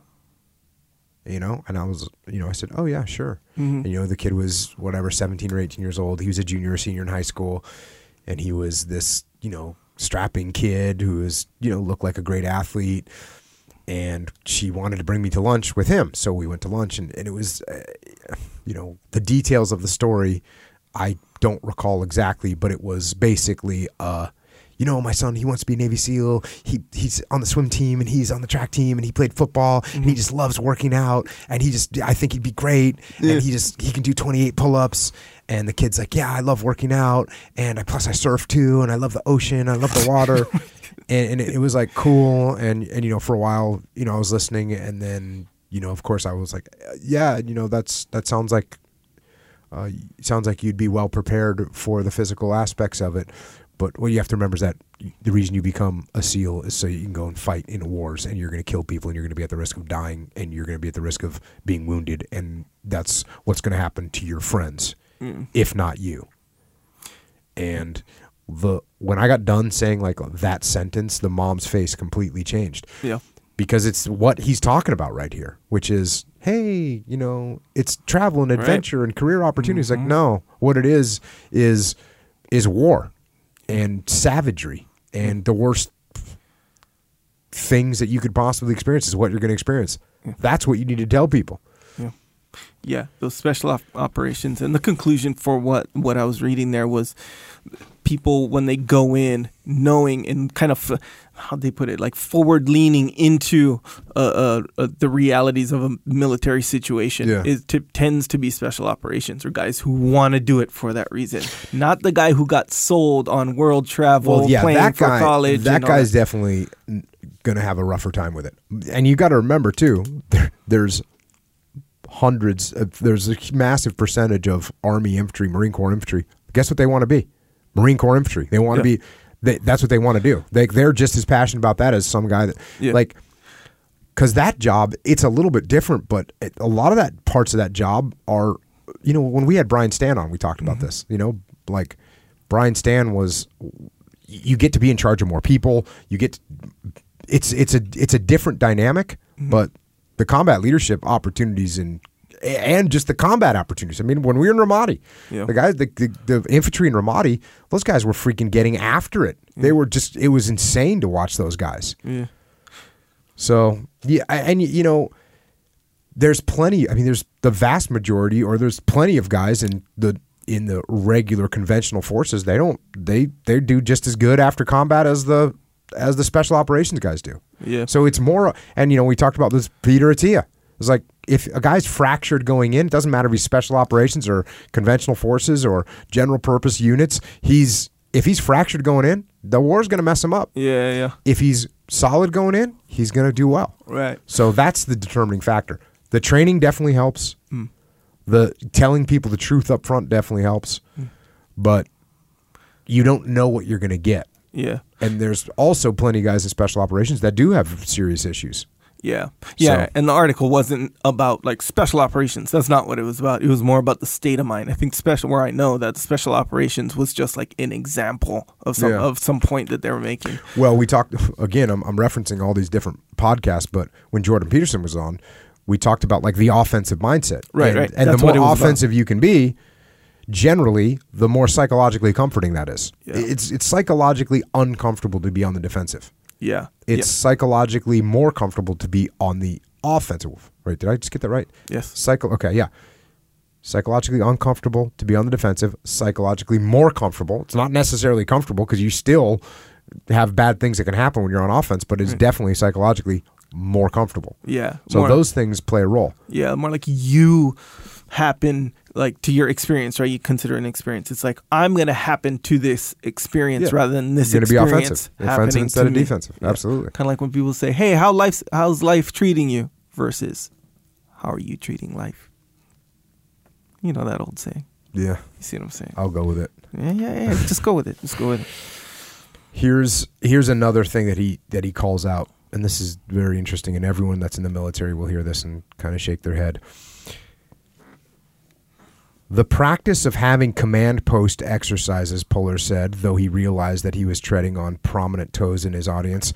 We take skeleton forces of headquarters troops and the like, just a handful, and go through exercises so often that we forget we aren't simulating actual warfare. It has become so bad that even platoons are carrying out command post exercises. In battle, of course, once you set up a CP, which is a command post, you stop all forward motion because the commanders sit on their duffs in relative security. And when you halt forward motion, you get into trouble immediately. I have to admit, we have to learn how to handle commands, but we've carried it to a ridiculous extreme. They do a lot of that command exercises. The most unrealistic thing about it is, like he's saying, that you'll have not a real platoon, but like a small representation of a platoon. Mm-hmm. So the commander can move that platoon around real easily because it's this little thing. But then when you have a real platoon that takes real vehicles and real, it's like moving pieces on a board as opposed to like when you move this battalion from here to there. All you do is just move their piece on a board. That was real easy. Yeah. You look at what actually happens in the field when you move that piece of a battalion. Yeah. It's massive. It's this incredible project to make happen. To move a battalion, 4 miles or 2 miles or whatever. Yeah. It's like, this is what it's going to take: fuel and food and ammunition and wounded and planning and all this stuff. But the person up top just goes, we'll just move that battalion over there. Yeah. One morning, as he approached a company of his men lounging among their tents, a newly arrived lieutenant barked an order, and the Marines scrambled to their feet, standing at attention. "What the hell's wrong with you?" Puller roared. "Don't you think I've got more sense than to demand that you put on a show every time I come within pistol range? Get back down on your duffs. You ought to know me well enough that I'm no damned bandbox soldier. Take it easy. There's enough for you to do when we get to our next assignment." Again, dichotomy. It's like, hey, you don't need to snap to attention every time I come around. There's an army quartermaster, and the general showed up, and they had asked for a bunch of shotgun shells. Here we go, back to the book. He's asked for 10,000 brass buckshot shells. What the devil does he want with those? To kill Japs with, sir. Doesn't Colonel Puller know that buckshot is prohibited by the Geneva Convention? Sir, Colonel Puller doesn't give a damn about the Geneva Convention any more than the Japs did at Pearl Harbor.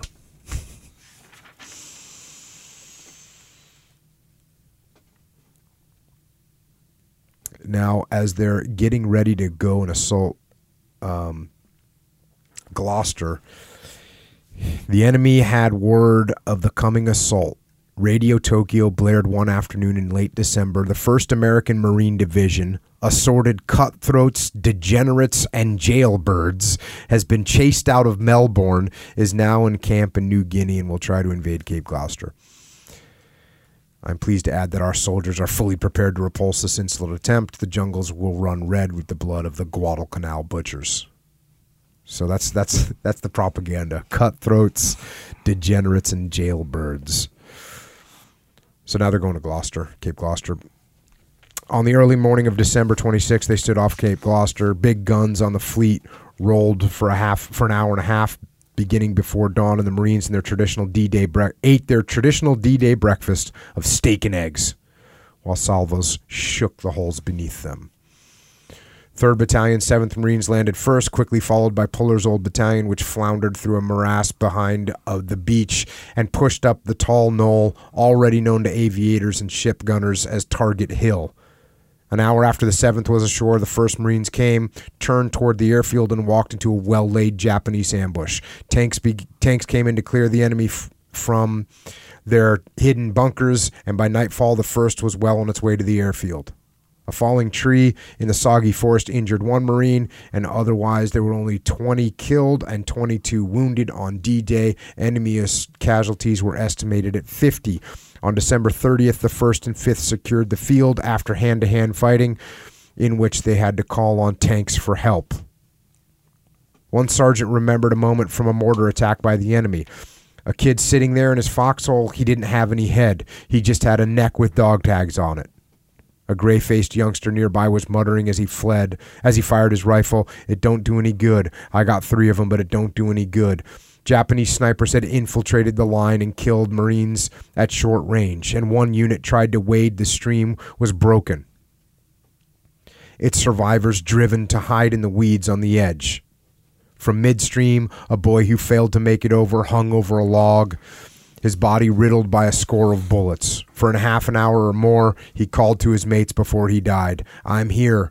Here I am." The attack had stalled. The line had now become U-shaped, with a pocket of the enemy holding back the center. General Rupertus, from division, relieved the commander of the 3rd Battalion, 7th Marines, and sent Puller into action once more with orders to reorganize and drive forward the unit. So they weren't making any progress. And the commander said, "You know what? I'm putting Puller back in action." Send the wolf. The trouble was the same. And here's Puller talking to his guys as he showed up. The puller was the same old thing. The trouble was the same old thing. Staff officers don't know the meaning of terrain and how it can slow down troops and cost lives. I went up to the front about 2 in the afternoon. I called the company commanders and told them as briefly as I could what I had in mind. I've been sent to take over. Your commander has been relieved. I don't intend to be relieved. You can bet on that. We're going to attack here in the morning. There were protests that the Jap bunkers could not be seen and that they were cutting up our line. I told them I had the medicine for that. I ordered up some of Joe Buckley's half-tracks because I knew their guns could deal with the bunkers. The resistance was fairly light, but the staff orders were so foolish that we were just making sitting targets of our people. Buckley did a great job there, as he always did. They had orders in these battalions to guide both right and left, an order that can't be followed well even on a parade ground. Any beginner knows that you can guide left, or you can guide right, or even center, but you can't follow 2 leaders on either side at the same time. The line will buckle and cause gaps. We were frustrating the troops with delays to reform the line. I just said, now we will go forward and forget about all this guiding business. Just forget there's anybody on the flanks. We have enough power here to drive, and we're going to drive. Blow your way through. Think of nothing else. So, important part there, once again, you can't follow multiple leaders at the same time. And he's talking about a physical example. Like guiding in the military is when you're marching, you look to your left and you line up with the person to your left usually. These people were saying, no, line up with the person to your left and the person to your right. How the hell are you going to do that? Yeah. You'd not. That's the answer. Before the gun stopped, a staff officer from division a staff officer from division went up on the line. And here he says, I went up there in the heaviest of the action when fire was flying all around us. Puller walked around outside the wire at Hill 660 and stopped at every dugout to talk to some kid. He'd say, how's things going there, old man? Just as if he'd come from next door to borrow a cup of sugar. Those kids thought it was the greatest thing that ever happened. You'd think he'd been handing out $1,000 bills down the line and there was some place to spend them. Puller had found one demoralized boy sitting stonily in his hole, looking out with a telltale 1,000-yard stare. He muttered over and over, Colonel, we got to get the hell out of here. That's no way to talk, old man. Puller led the boy a few paces to the rear and sat with him for 10 minutes or so. Look, old man, I want to go home too. I'm not getting any younger. Hell, I'm 45 years old. You know that? I got a family at home. I know this dump is no good, but neither of us is going home until we lick these bastards. We've got to help make our folks at home safe too. I'll try and get you some hot chow up here, old man. So, again, you just got a guy that's totally gets it.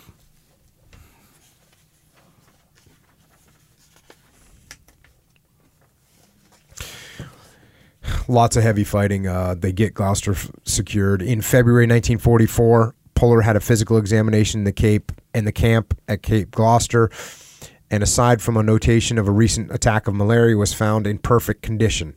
On the same day, upon hearing rumor that 1/3 of the veterans of Guadalcanal was to be rotated back to the States, Puller wrote General Holcomb, the commandant, in terms which would have been appreciated by a Caesar or Napoleon. It is respectfully requested that my present assignment to a combat unit be extended until the downfall of the Japanese Empire. Freaking get some. The division recouped and drew replacements. The first of the new weapons began to appear in quantities. The Springfields had almost disappeared now, to Puller's sorrow. He was interested in the first of a new style flamethrower when an officer brought one by. The youngster proudly explained the work of the deadly torch and looked to Puller for approval. Where's the bayonet fit on it? It's another famous quote from Chesty Puller. Here's a flamethrower, but you need to put a bayonet fitting on it, just in case. He's counseling his officers about being brave and stepping up. And at the same time, here's the dichotomy. He says, I don't want you to go up under the guns just for show. It's only the idiots and green kids who think they're bulletproof. But if you don't show some courage, your officers won't show it either. And the kids will hang back. It's that kind of an outfit that always has trouble. Next we go. Puller returned to Pavuvu to find a new stir in the camps. The Allied landings in France were expanding. The new B-29s had begun to bomb Tokyo. Saipan had fallen. Whole fleets of cargo ships had brought the 1st Division new equipment to Pavuvu, and there was word of an independent role for the Marines in a new operation. General MacArthur would follow his own southern course on an island hopping, but the Corps would stab into the Central Pacific. Puller could hardly conceive of the scope of the new Marine Corps, which he had known to as a force of a mere 19,000 in his pre-war days.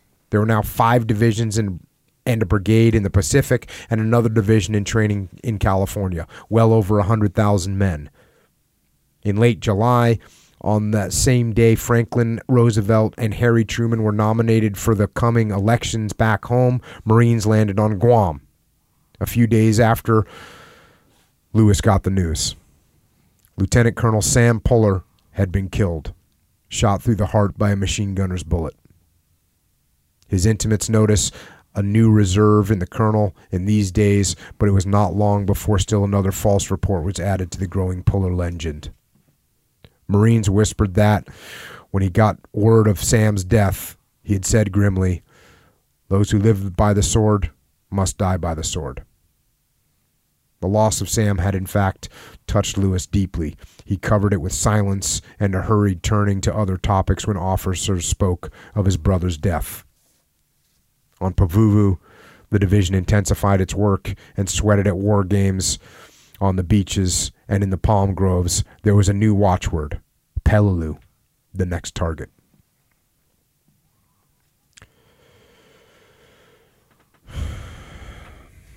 So, yep. His brother, Lieutenant Colonel Sam Puller, was killed, and he got word of that. Only 100,000 Marines. That might seem like a lot, but that's not a lot when you consider what the tasks that they had before them.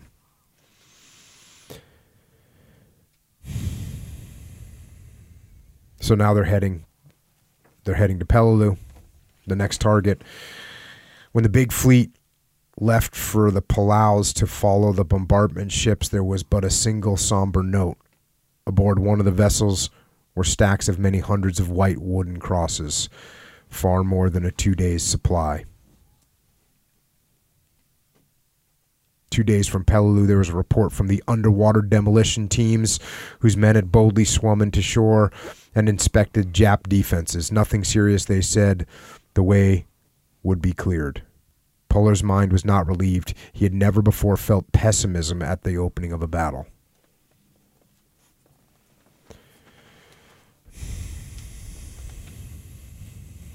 Now we're starting the invasion. There was no moon. The sky was filled with stars, and there was not a trace of cloud. Toward the dawn of September 15th, the transports had come into position. On the horizon, the guns of the fleet spurted fire. For hours the thunder was unbroken, but as gray-edged the sky pace slowed and the fire became desultory. The island was invisible. Occasional flares erupted above it in the darkness and drifted from sight. The troops had breakfast before daylight, steak and eggs again. And when the first of them came to the decks, the chain of the Palaus lay in a black silhouette across the sea. There was a moderate swell. A breeze sprang up, coming from the island of Peleliu. The guns broke into a full cry once more, and the final shelling struck target. The 2 assault battalions of the 1st Marines went aboard the big landing vehicles on the decks. The maws of the ships clanked open, and the amphibious tractors were spewed forth, milling as they formed lines ready to move forward toward the beach. They were 4,000 yards out. Vast flights of planes came over, wheeling in from all directions. They dived, bombed, and climbed over Peleliu for an hour or more, and soon after the first of the bombs fell, a slow, hesitant curtain gathered over the land. It seemed impossible that anything living could have endured, but at last, as the assault began, a puff of anti-aircraft smoke flowered in the sky and a plane dropped in flames. Just before 8:30, the first wave started shoreward. Puller watched for the signal flag to dip from the yardarm of a control boat in his front. The Amtracs foamed away on the broad wakes. At almost 8:30 precisely, the vehicle ground on the sand. Puller never forgot the scene. I went up over the side as fast as I could, scramble, and ran like hell at least 25 yards before I hit the beach flat down. When I looked back to the Amtrak, I saw 4 or 5 shells hit it all at once. A few men were killed getting out too slow, but most of them were saved because they got out before we stopped moving. We lost our communications officer. His leg was blown off and he couldn't be saved. I looked down the beach and saw a mess. Every damned Amtrak in our wave had been destroyed in the water by the enemy or shot to pieces the minute it landed. I tried to get a line set up for defense. The wiremen were there fast as soon as I was, doing their job without further orders, and we lost several of them in the hot fire. Every platoon leader was trying to form a line of his own, just as I was. Runners were going up and down the beach as we tried to get organized. That big promontory on my left hadn't been touched by all the ship's guns and planes, and we got a whirlwind of machine gun and anti-tank fire. Puller's 2nd Battalion drove through a heavy growth of woods, now torn by the shelling, and by 9:30 had driven 350 yards ahead to the edge of the airfield. They tied on the line of the 5th Marines. Casualties were reported as heavy, but the trial of the 2nd had only begun. The new position was faced by an obstacle marked on none of the invasion maps, a sheer coral ridge whose sides were honeycombed with Japanese positions, from foxholes to gigantic dugouts of reinforced steel and concrete, some of them with 4 levels, each of which could be closed off with steel doors. For 8 hours, the regiment endured the most savage fighting of the Pacific War.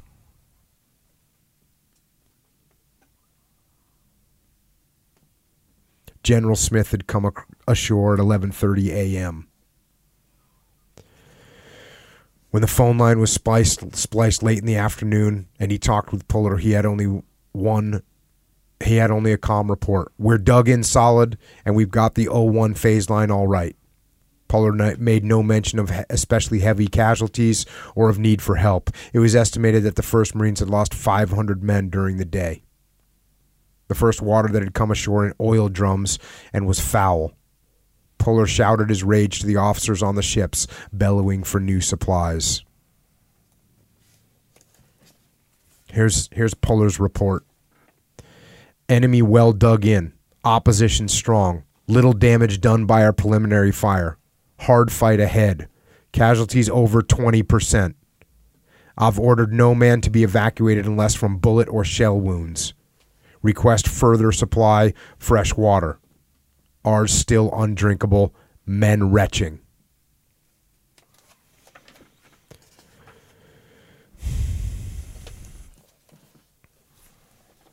Puller called division and talked with Colonel Selden, the chief of staff. He remembered the conversation years later. Johnny, half my regiment is gone.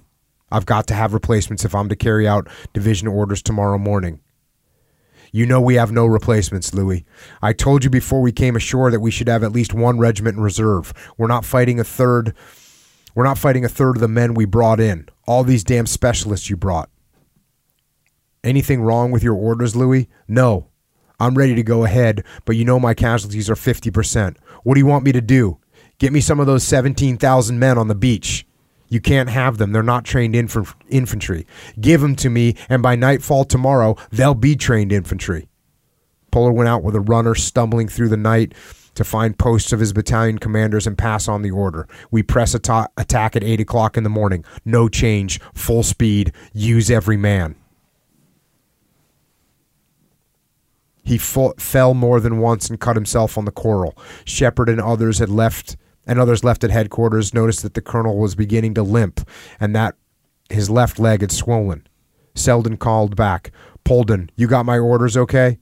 Yes, you needn't explain further. I just came back from my battalions. We're going to take ground tomorrow without replacements. We're willing to try, but don't forget we're just going to add 10 or 15% to our casualties.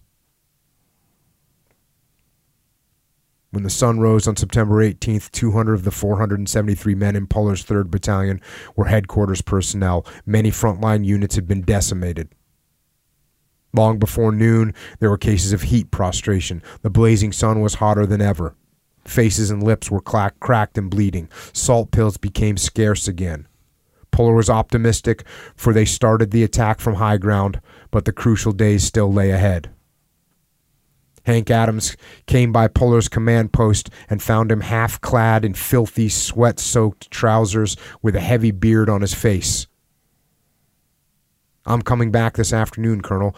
Do you want me to bring you a fresh uniform?" "Hell, Hank, I've got no time for that. Every man in the outfit will get clean before I do." Lieutenant Colonel Lew Walt, now the executive officer of the 5th Marines, saw Puller at a command conference during the day.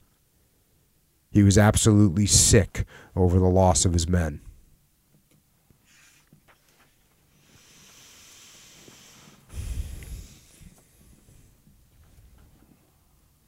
The enemy fought hand to hand until daylight, beating off charges that no survivor could count. As first light spilled over the ridge, the shrunken company beat back the last Japanese attack with stones, ammunition boxes, bare fists, and bayonets. Several of the enemy were flung bodily off the cliff and fell shrieking onto the splintered coral below.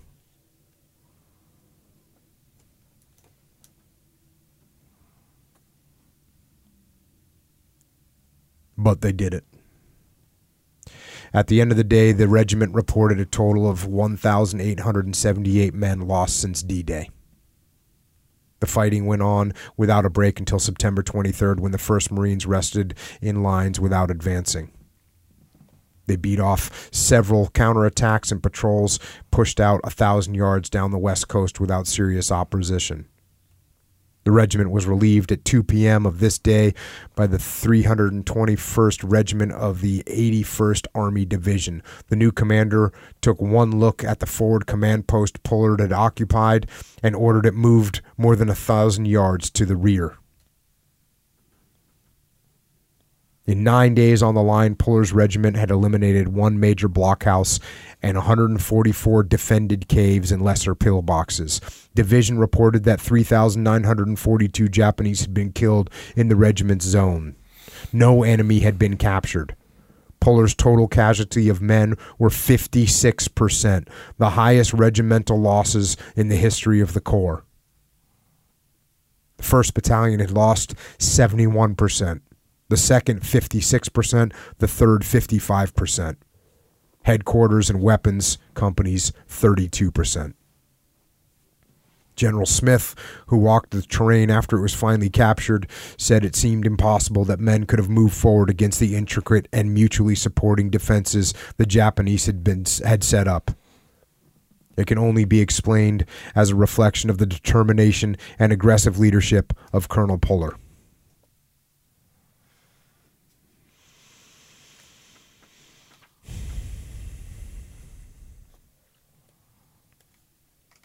Now, Puller, that's the last major combat for Puller, was at Peleliu. He ends up going back to the States for a bit, and while he's back in the States, America drops the atomic bombs on Hiroshima and Nagasaki, and the war is over, and shortly thereafter, they order General Puller or Colonel Puller at this time, to the reserves. Now,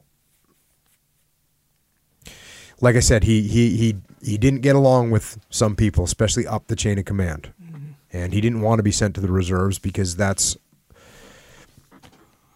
not what a career Marine wants to do. So here we go, back to the book. Colonel, you've been ordered to reserve duty in New Orleans. It's a big district, and very important to the Corps. Puller was not misled.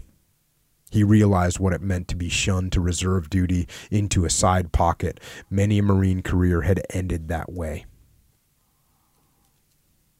One of the inevitable problems with the Marine Corps, and this is Puller talking, one of the inevitable problems with the Marine Corps or any other military service is that staff officers take over the minute a war is ended. The combat people run things when the chips are down and the country's life is at stake. But when the guns stop, nobody's got use for a combat man.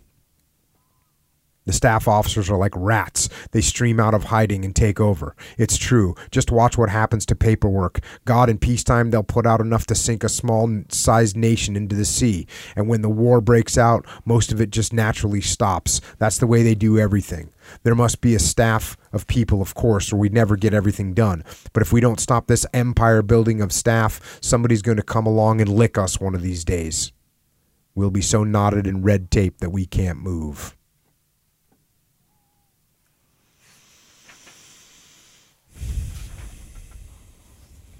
Well, you ever seen that SEAL team thing? You know, put it on a T-shirt or something, but it's Freddy the Frog, the little symbol of the Frogman, Freddy the Frog, and he's like in a glass jar or a glass casing, and it says, "In case of war, break glass." Yeah, because like you don't want the guy around when peacetime is going on. Right. That's another chesty puller, right? They don't want him during peacetime because he speaks up. Well, peace didn't last that long. On June 25th, 1950, North Korean troops poured across the 38th parallel in strength, and war had returned. Puller recognized all the signs. He immediately asked for a modification of his orders and said urgently to headquarters, "Attention is invited to the fact that I served as an officer in Haiti and Nicaragua and in the Pacific Theater for 8 years prior to the Japanese attack on Pearl Harbor. This experience will prove of value in an assignment to combat duty in Korea." And, well, the senior personnel know that, and he gets what he asked for. Puller arrived in Southern California in the heat of late July and found San Diego an area of bedlam. Marine reservists thronged in from every corner of the nation. Thousands of vehicles stored since World War II were being overhauled and driven to port. Trains bore regulars from the East Coast. Unattached officers came from everywhere without a call, volunteers for war. The 1st Marine Division was being created almost from scratch. So they had dismantled so much of the service after World War II, and now they got to rebuild it all very quick. They do. They talk about it in the book. I skip over that, but we know what that consists of. Hardcore training, getting people ready for war. Finally, he gets to Japan, and they're waiting now to go into Korea. Puller hailed a passing medical corpsman and went to a nearby army hospital. "I want to talk with some of the casualties. I've got to find out what's happening in Korea." He went up in an elevator with an army doctor who seemed on the point of tears. "Go into the wards and see those kids, and you'll soon know more than you want about Korea. Take a look at all the self-inflicted wounds we've got. And those kids are so green they don't even realize how obvious it is, just from the powder burns." Puller walked down many rows of beds, talking with the men, many of them frightened and broken, and heard their tales of Korea. Puller was sobered, but not despair. He told some younger officers that night, "There's nothing wrong with American kids. Their leadership has just all gone to hell. There's a whole hospital full of babies, you might say. They were never given a chance to grow into men. It won't be that way with our Marines, I'll tell you that."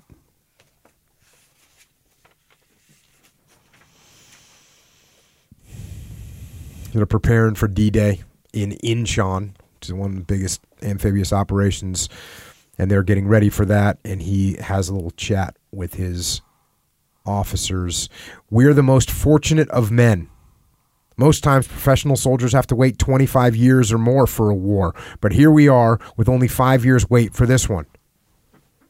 During that time, we've sat on our fat duffs drawing our pay. Now we're getting a chance to earn it, to show the taxpayers we're worth it. We're going to work at our trade for a little while. We live by the sword, and if necessary, we'll be ready to die by the sword. Good luck. I'll see you ashore. And listen up, old men. When you have something to say to your officers or men, make it snappy. The fewer words, the better. They won't believe it if you shoot bull. When you face ranks of men and try that, you can hear them sigh in despair when you open your mouth if they sense you're a phony. They can usually look at you and tell. Maybe it doesn't sound like it, but it's an important thing in a Marine's career. Don't try and Don't try and, what does he call it? Shoot bull? Don't try and shoot bull. Tell the boys what's going on for real. They see right through you. Wrote his wife a letter before he leaves. Sweet. I will be unable to write you again for a few days. But you, Virginia Mack, Martha Lee, and Lewis, those are his kids, will be constantly in my thoughts. May God bless you always and provide for you, giving you much happiness and useful lives. You, my children, must take advantage of all opportunities and develop into good Christians. Much love to all of you. I love you, Virginia. I always have, and I always will.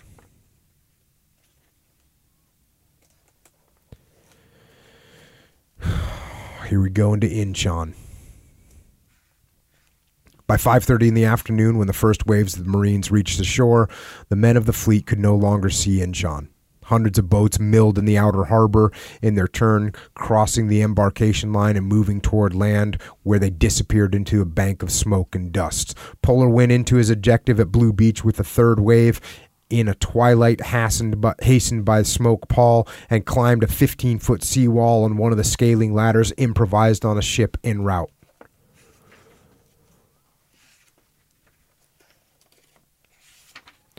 They meet some fairly light resistance.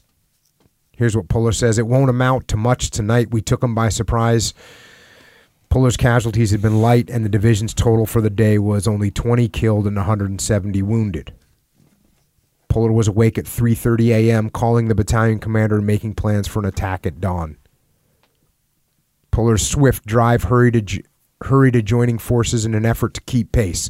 Captain Ray Stiles of Ridge's battalion saw that the secret was not only in Puller's incisive orders. He gave us pride in some way I can't describe. All of us had heard hundreds of stories about him, and today, though we couldn't actually see him doing great things, he kept building up our morale higher and higher just by being there.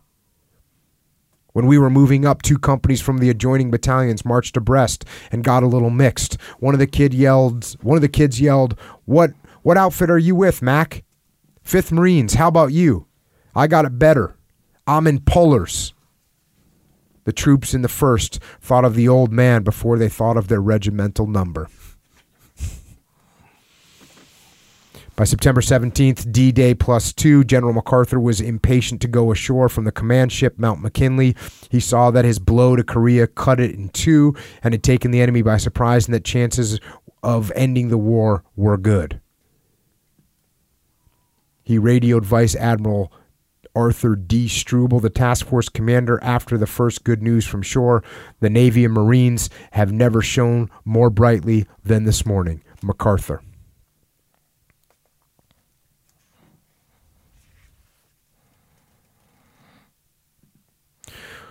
On one of the fiery days of the drive towards Seoul, a popular chaplain, Father Keating, captured 5 North Korean soldiers and herded them along as prisoners.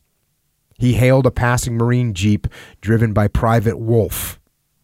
"Son, take these prisoners off my hands and get them to the rear before they're hurt." "I can't, Father. I'm running ammo into the edge of town and they're getting low. I can't stop to do it." "Private, that's an order. Take them over." Wolf looked rearward at the burning city. "You mean they're mine now, under my responsibility?" "Yes." Wolf pulled up a light machine gun and sprayed the group, killing all 5 prisoners. The outraged Keating went to Puller and demanded action. Colonel listened carefully, ordered Wolf arrested, and the priest went away, content that he had done his duty. 10 minutes later, Puller asked an aide, "What outfit was it that lost all those boys last night?" "Barrow's company, sir." "All right.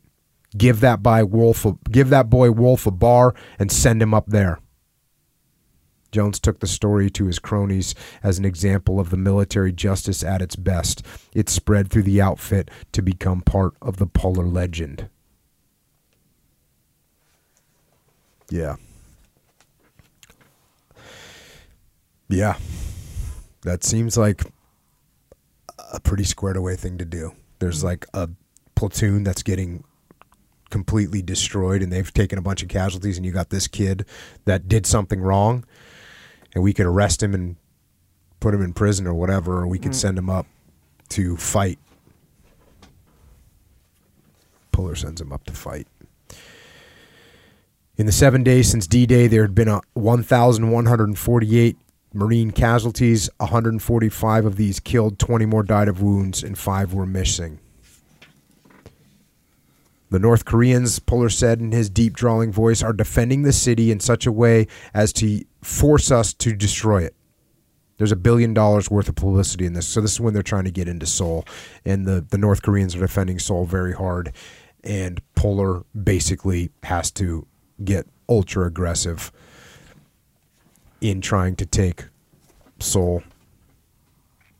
Back to the book. The fire of artillery and mortars had set the record for the Korean War. The 4 battalions of artillery had fired all shells at hand and had depleted a nearby army dump. The 4.2 mortars had fired 326 rounds, and the big 81 650 rounds. The 50 caliber machine guns had used 120 boxes or 30,000 rounds. The night's battle had put Lieutenant Joe Fisher's item company to the test. Fisher dug in for the night on an isolated hill in the city's factory district, overlooking the roadblock which was on his left flank. From midnight to dawn, he beat off waves of attack. Fisher called for artillery at the same time. Other frontline commanders asked for help, but between barrages from the North Koreans swept up Fisher's Hill in a bonsai charges urged by shrill force commanders in their rear. Item company's weapons, including machine guns, fired at top speed and bodies piled up below them. Toward the end, when the attacks weakened, the fight turned into a turkey shoot and Fisher's men slaughtered the enemy. They were glad to see the sunrise. Fisher never forgot that daybreak. I looked down the hill behind me and saw a man hurrying up towards our position. I could see that he wasn't lugging any ammunition and thought it must be an important message too hot for the radio. Then I saw that it was Colonel Puller's runner, and he had brought us a bottle of black and white scotch. My God, were we glad to see that. It was passed down to the platoon with the most casualties, and they rationed it out to those who needed it most. We knew then that the old man was thinking of us, and in fact, never forgot us. Puller came upon Marines dug in around a barricade, taking cover from fire down the street. He walked among them with the pipe stub in his mouth. Get up, boys. Get up and go. That's the quickest way to get it over. If you're going to get it, you can get it in holes, too. The line moved. Joe Fisher saw Puller in the street. He was going along where the fire was heaviest, just like he was back in Pendleton, as if he didn't know there was a fight within miles. I couldn't express how much good it did me and my troops to see him steady like that, just puffing that pipe. It made us feel like we could do no less than he did. If there has ever been another one like him in the Marine Corps, I never saw him in my day. Bill Faringo, the veteran who is the field sergeant major, had a glimpse of the colonel. It was like going through hell passing down that Seoul street. And who should we pass in the middle of it but Chesty? It was so hot that I thought the grenades and ammunition we carried would explode. The flames almost met over our heads from the burning houses, but the colonel didn't seem in the least concerned. It gave us an extra push.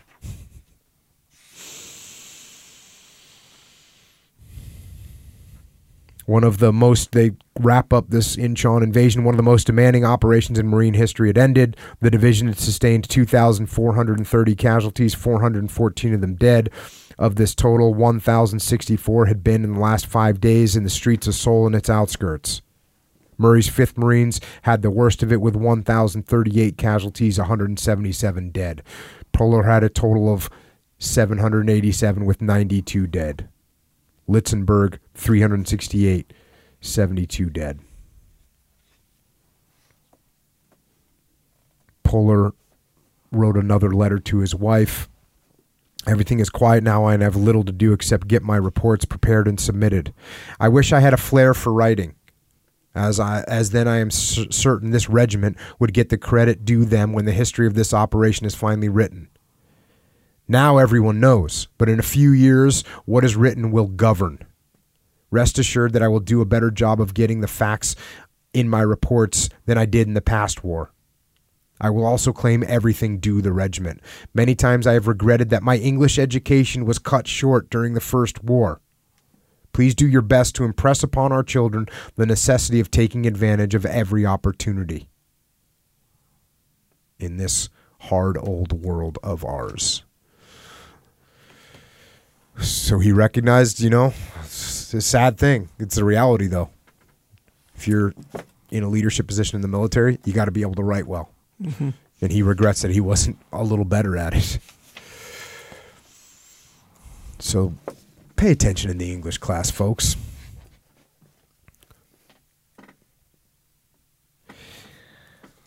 Puller went ashore. They were back at sea. Puller went ashore in one of Major Treadwell's landing craft to be met broadly by a grinning Oliver Smith. Congratulations, Louis. You made it. Your board has selected you for brigadier. Puller wagged his head. By God, if it hadn't been for this war, I'd have never gotten that star. There was a mild celebration ashore that night for the new general to be. So he picked up his first star as a general. And like he said, if it wasn't for he had been put down in some reserve unit in New Orleans, he wasn't going to make general there.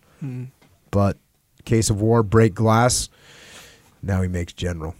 Puller wrote home daily. He sent Virginia a $5 check for her good school marks, adding some parental advice. I'm very proud of my family and expect you to do well, plus in everything you undertake.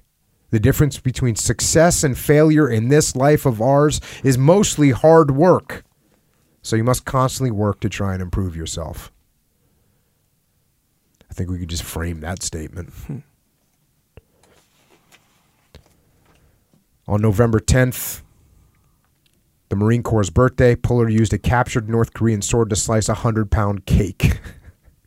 He shouted to his troops after he got done delivering the article from a manual. He shouted out, "Now that that's complied with, I want to tell you something straight. Just do one thing for me. Write your people back home and tell them there's one hell of a damn war going on out here, and that the raggedy-tailed North Koreans have been whipping a lot of so-called good American troops and may do it again. Tell them there's no secret weapon for our country but to get hard, to get in there and fight. I want you to make them understand our country won't go on forever if we stay as soft as we are now. There won't be any America because some foreign soldiery will invade us and take our women and breed a hardier race." Yeah. There you go. He's not playing around. Isn't it interesting that we hear the same things now? Like America's getting soft, and that's what General Puller was saying. After the Marines had taken Seoul, the 8th Army of the United Nations forces had driven through the capital, moving rapidly northward along the Korean coast. To meet them, Chinese communist armies had marched 1,800 miles northward since mid-August. The Chinese strategist at first concentrated against the 8th Army positioned in the northwestern hills, but when the Marines landed, they hurriedly switched much of the power to meet and overwhelm them in the Chosin Reservoir. The Chinese drove between the Marines and the 8th Army and maneuvered into a position from which they could attack each force at will. So, podcast number 53, Colder Than Hell, is about the Chosin Reservoir. And there's another one, I forget the number, but we've done 2 podcasts about the Chosin Reservoir. Listen to those. I'm going to touch on it here as well. From the hills on every side of the perimeter, Chinese fire was heavy during the day. The enemy blew a tunnel and a bridge on the railroad below Kotori position, cutting the line to Hamhung and the Marine base on the sea. For 2 days, Puller called in heavy airstrikes upon concentrations of Chinese in the surrounding hills. Things were even worse in the 2 positions to the north of Puller. At least 6 Chinese divisions had been identified in the area where Murray and Litzenberg fought. On November 26th, these 2 posts lost 95 dead and 543 wounded in night-long attacks. Hagaru was preparing to fight for its life. An offensive launched by the 5th Marines was called off after the day's grim news from the west. The 8th Army had collapsed. One wing of it was torn to pieces, and the Chinese were slashing deep into the lines. Marines must now defend themselves against an enemy free to approach from any direction through the frozen mountains. The night of November 27th tested the men at Udamni when the 3 Chinese divisions fell upon 2 Marine regiments. The enemy cut the road to Hagaru and sent their assault battalions in quilted uniforms and sneakers into the Marine lines with disregard for casualties. The first waves were driven off with great losses, but the others were thrown in through the night and the next. To the dismay of the Chinese commanders, not even the envelopment of Marine command posts slowed the tempo of fighting, and the Americans staged vicious counterattacks even when many platoons had been reduced to the size of squads. There were not enough tent for Marine wounded, and the less seriously hurt were piled outside close together for warmth, covered with straw, as doctors worked over the more than 500 casualties. It now became clear that the 3 Marine positions in the chosen area were surrounded. Puller's reaction to the dread news was given to newspaper men who flew into Coterie. Here's what Puller said. "We've been looking for the enemy for several days now. We finally found them. We're surrounded. That simplifies our problem of getting to these people and killing them." Yeah. There's no wonder why this guy's a legend. Puller prepared to open the road to Hagaru with Task Force Drysdale, a British commando unit of Royal Marines under Lieutenant Douglas Drysdale, accompanied by Captain Carl Sitter's company of Ridges Battalion, and a company from the 31st Army Regiment which had come in.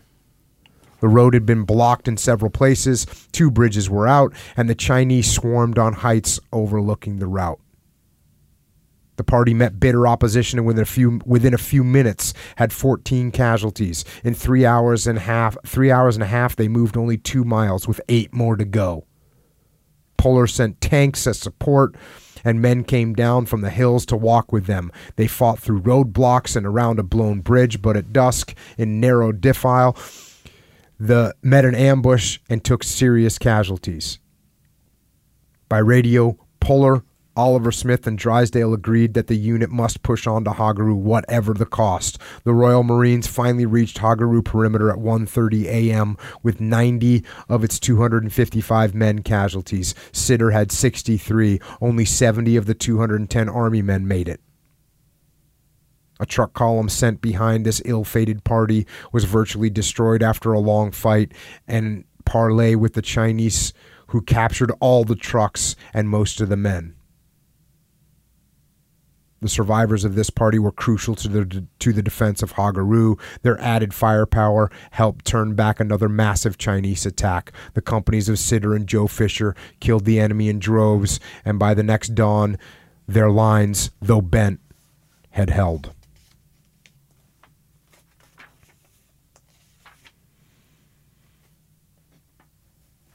On the night of December 7th, the bulk of the division was in Puller's perimeter after the 38-hour battle from Hagaru.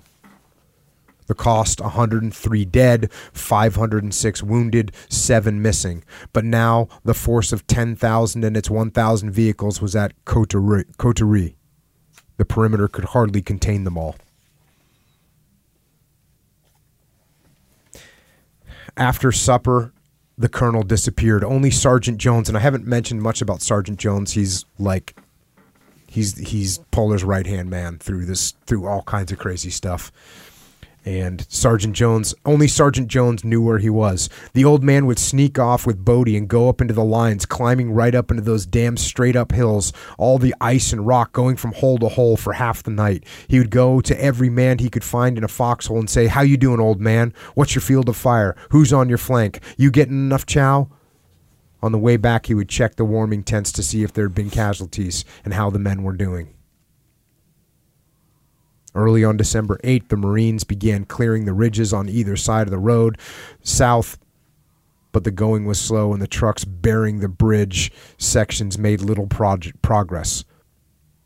A funeral for 117 Marines in a common grave brought the day to an end in the perimeter. It was a scene that lived in Puller's memory, the burial of frozen bodies by a tank battalion which crushed them under frozen ground. A Marine photographer took movies of the burial. Puller said, "How I wish our people could have seen the sight, to see just what happened to us in Korea." He later heard that Army censorship in Washington kept the film from the public.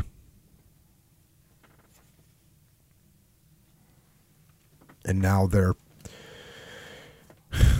again, it's a very compressed story, but they're breaking out and they're heading south, heading back to the sea and back to safety, out of being surrounded. Back to the book. The 5th and 7th Marines had now passed through Puller's ranks, and the 1st was the rear guard for the entire division, responsible for covering the withdrawal down the frozen loops of the road. Puller started down, and hundreds of men saw him, for he thought that his job had only begun. He shouted to every passing unit to cheer the men, yelling until he was hoarse, "Don't forget that you're 1st Marines. Not all the communists in hell can overrun you."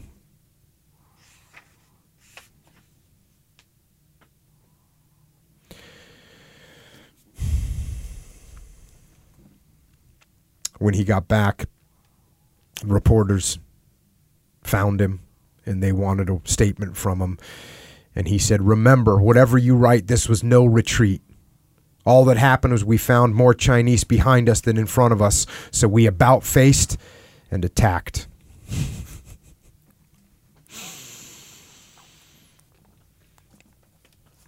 Smith recommended Puller for a Navy Cross for his work in the Reservoir Campaign, his 5th and a Marine Corps record. Puller's letter to his wife revealed his unusual concern for his family in the midst of the campaigning.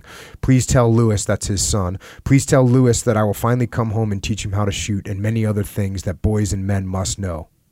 Tell him to be patient, and the swords and the helmet I sent him will arrive. Tell him to change his bait in the rabbit trap every few days, a piece of apple, lettuce, carrot, celery, turnip, and he must not go near the trap or touch it except to change the bait when the door is sprung.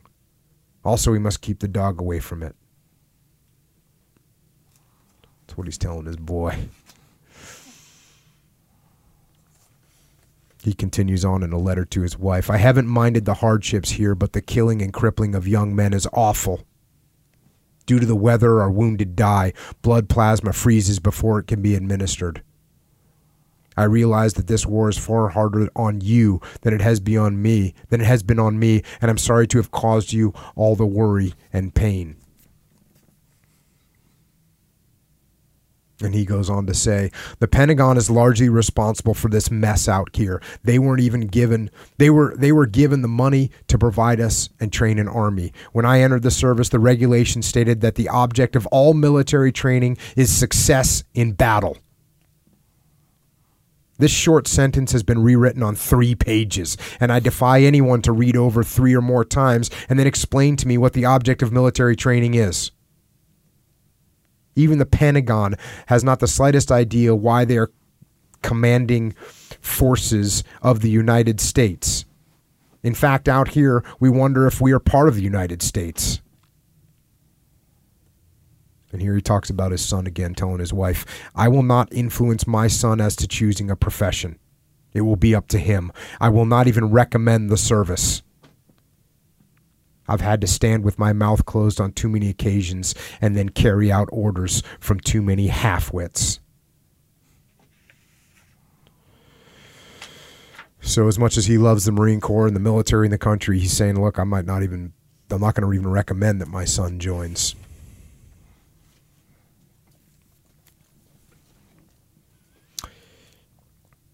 He gets his pinning of his star. Finally, he's actually being officially made a general, and he makes a speech. "All the credit for this star belongs to the non-coms, junior officers, and enlisted men. You all know that. I've tried to do my duty, but we'd never get anywhere except for you fellows in the ranks. This is a great regiment, and it's going to hurt me to leave you. I'll never forget you. To the men of Task Force Polar, he also issued a formal memorandum. In compliance with orders, I am today leaving this command for assignment as division commander, assistant division commander. It is not without misgivings and a certain reluctance that I carry out these orders. All of you, officers and men alike, realize, I am sure, what the 1st Marine Regiment has meant to me. I ask one more thing of you. Give my successor the same full measure of cooperation and willingness you have always given me, and the 1st Marines will be worthy of the name it has already won. I first commanded you on New Britain, later on the bloody hills of Peleliu, and it has been my honor to command you in Korea, where, by your deeds, you captured the city of Seoul and successfully covered the withdrawal of our division from the chosen reservoir area. I shall look to your future movements and shall expect to hear and see still greater deeds and higher reputation won on the field of battle.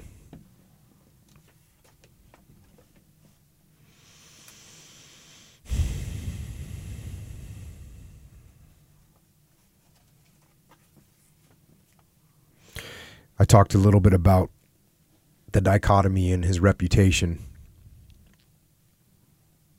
Polar's reputation grew among the men, but Sergeant Jones noted that the old man was regarded as a man-eater. They would ask Bodie and me over and over how the hell we kept our stripes. They thought he chewed on people all the time, and when there was a fight, recklessly exposed his people. And of course, we knew better. It was hard to convince guys who had heard so much about him but didn't really know him. When you got close to him, you found he had a heart as big as all outdoors.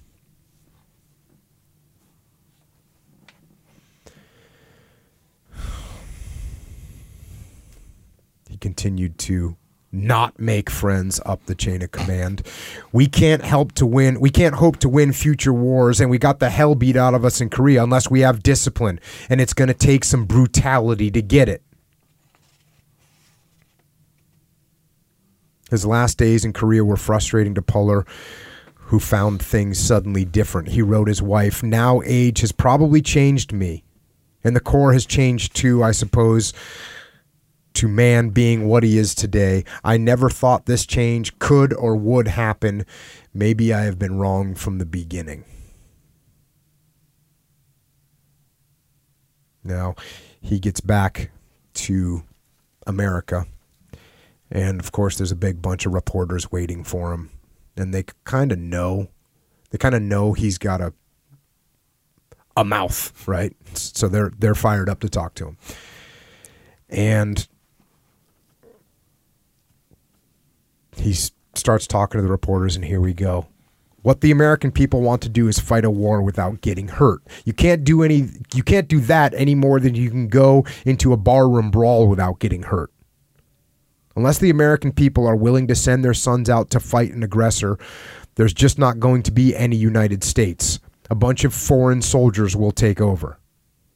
Air power can't live up to its billing out here. Somebody, not so much the aviators as the aircraft manufacturers, has sold the American people a bill of goods as to what air power can do. From what I've seen, one bomb will hit a section of railroad track and 100 bombs will miss, some of them by miles.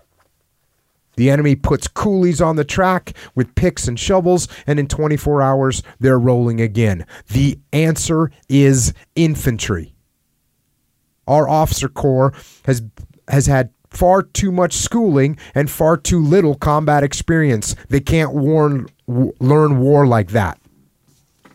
Push-button war is as far off as in the days of Julius Caesar.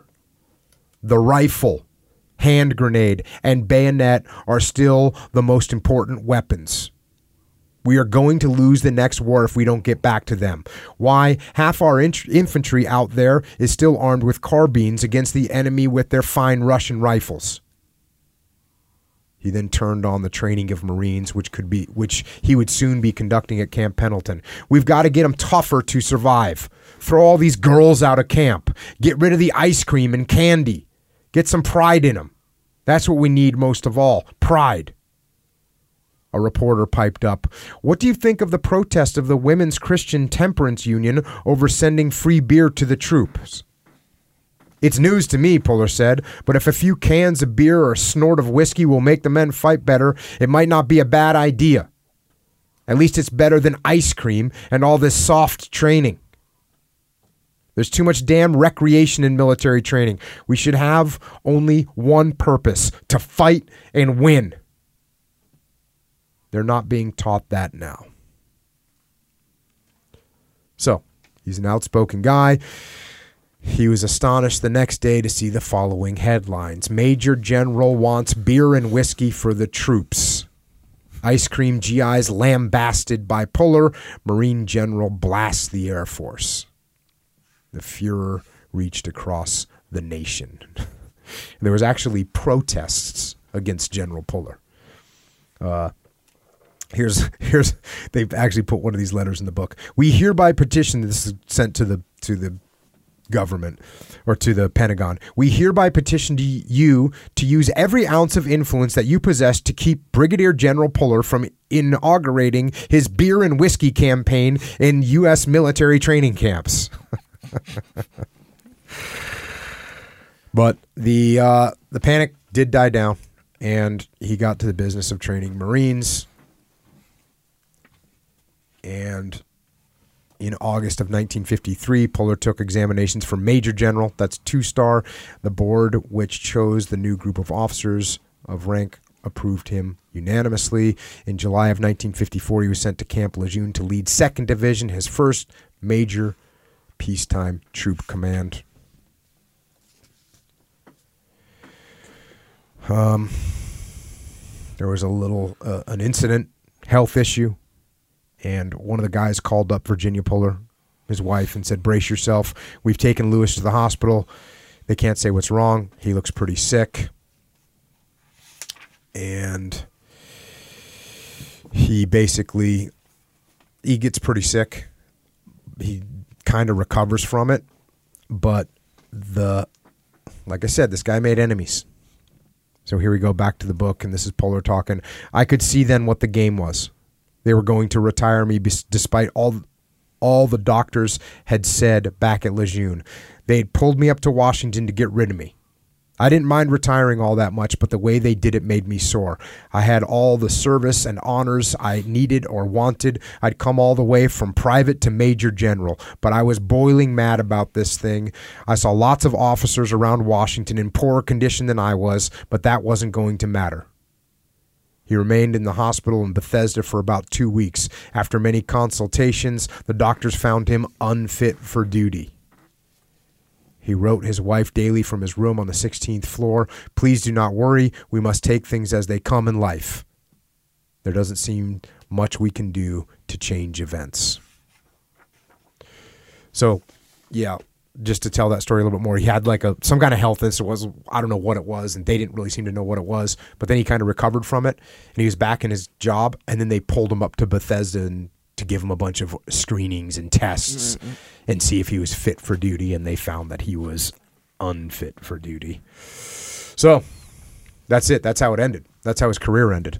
A day or so before he went out, there was a party in the non-commissioned officers club on base. Puller had declined an offer from the officers club, but he could not turn down the enlisted men.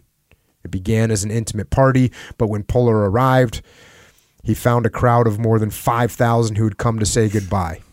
20 pigs were barbecued, and there was feasting and drinking until late in the night. The general made one of his short, brusque talks when they shouted for him, and Sergeant Orville Jones remembered it.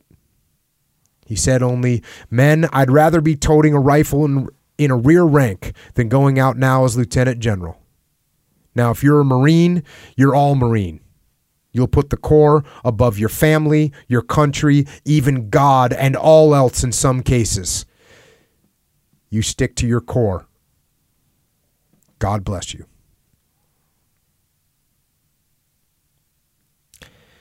Puller had broken tradition to the last. It was unwritten regulation that the senior Marine officer on the post would pin Puller's 3rd star on his shoulder as he retired.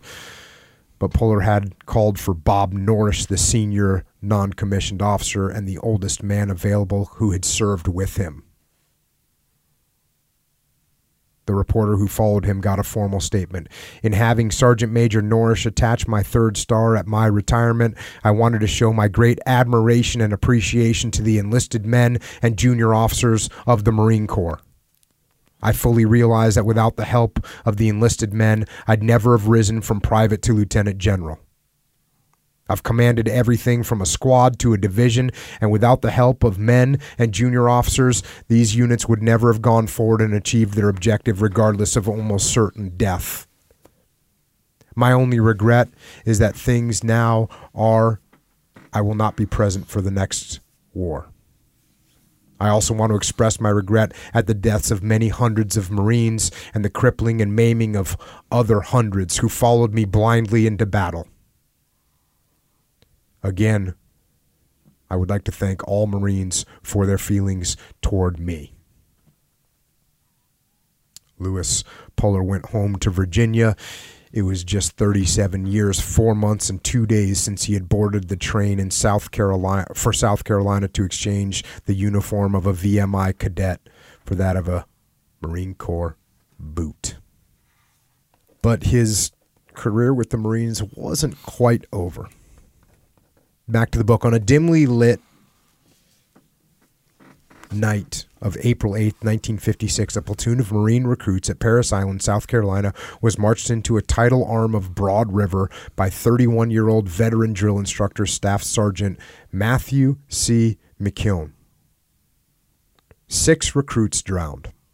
The commandant, General Randolph McCall Pate, immediately relieved the commanding officer of the recruit depot and told Congress that McKeown would be punished to the full extent allowed by our Uniform Code of Military Justice. There was a nationwide outcry from the press, pulpit, and scores of civic organizations.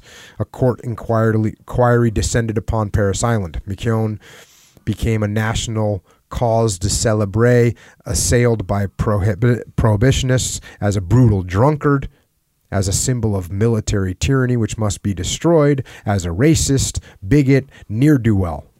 There were cries for harsh punishment, even execution. Now, he ends up going to trial. And for this trial, the defense brings in Chesty Puller, who we know believes in hard training. And here we go. This is a court scene. Berman, who's the lawyer, used the general like a master showman. The defense desires to call to the stand Lieutenant General Puller. Sevier is one of the lawyers. Sir, how do you know the accused? Puller, I don't know him except by his pictures in the newspapers and what I've read about him. Then Berman took over and questioned the general about his career as a Marine. Berman, how long were you in Korea? Puller, about 9 months. Berman, were you in combat? Yeah. Were you decorated? Yeah. Without going into any of your other decorations, isn't it true that you've received 5 Navy Crosses? Correct. Berman asked his opinion of the Marine Corps' mission. The definition of military training is success in battle. In my opinion, that is the only objective of military training. It wouldn't make any sense to have a military organization on the backs of the American taxpayers with any other definition. I've believed that ever since I was been a Marine. What is the most important element of that training? I'll quote Napoleon. He stated that the most important thing in military training is discipline. Without discipline, an army becomes a mob. Now then, in that context, can you tell us whether you have an opinion based on your experience as to whether or not the training and discipline is for all situations confined to lesson plan or syllabi or training regulations? No. The training of a basic Marine is conducted almost entirely outside, in the field, on the drill ground, on the rifle range, that kind of work. The Marine gets an idea of how the Marine Corps is run during this training, but his training is outside work. Can you tell us, General, of the things you learned here as a recruit? Well, the main thing that I've remembered all my life is the definition of esprit de corps.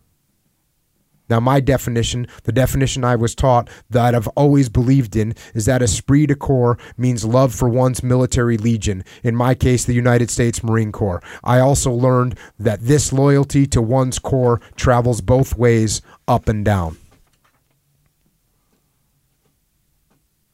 And he continued through this trial, and that night he went to the enlisted man's club, and big crowd, of course, was there, and they start shouting and yelling for him to speak. And finally he stands up and says, "I've talked enough for today. This will be my last request. Do your duty, and the Marine Corps will be as great as it has always been for another 1,000 years." The applause was deafening.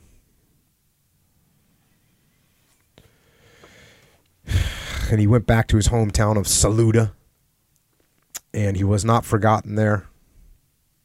He was getting interviewed by a graduate student who was trying to learn about psychology, and the general said, "I've never studied psychology. I had only 1 year of college and always thought I would go back, but enlisted instead. I think the Marine Corps is the best place to learn the art of war." And then again, this reflects back, people now say that America's getting soft and the youth are, so they're saying the same thing. Everything's going bad. And they have a panel of experts to deal with the decline of the nation and its rising tide of juvenile delinquency. The consensus was that the country was going to hell in a handbucket. General Puller, while this big meeting is going on, General Puller stood and his intended mildness of tone, as usual, came forth as a brazen roar. "I want you people to know something. As long as we can get some decent leadership in our country, our youth of today will be better men than their fathers or grandfathers. I saw enough in Korea to make sure of that. Our forefathers at Valley Forge have been mentioned here tonight, as they often are. Well, I can tell you that Valley Forge was something like a picnic compared to what your younger Americans went through at the Chosin Reservoir, and they came out of it fine. It was never anything like 25 below zero at Valley Forge either. I admit we don't seem to have the proper leadership at the top, but there's nothing wrong with the kids today. My wife and I follow the ideas my mother used on her kids, making them study each night after supper, and when they report that they have mastered their lessons, quizzing them. Our children don't need to be coddled, and they shouldn't be condemned. Above all, for heaven's sakes, let your sons alone and let them grow up to be men."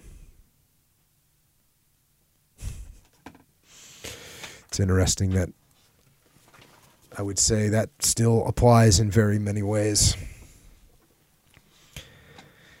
He also had people visiting him all the time and asking him questions, and he remained an outspoken guy. "I'm afraid we haven't recognized the most important lesson from Korea. The communists have developed a totally new kind of warfare, a warfare of whole peoples. And under that, no modern nation can be conquered. We saw something like that in China when Japan was nibbling away at the mainland. The Japanese controlled only a square yard where a soldier stood, and nothing beyond that.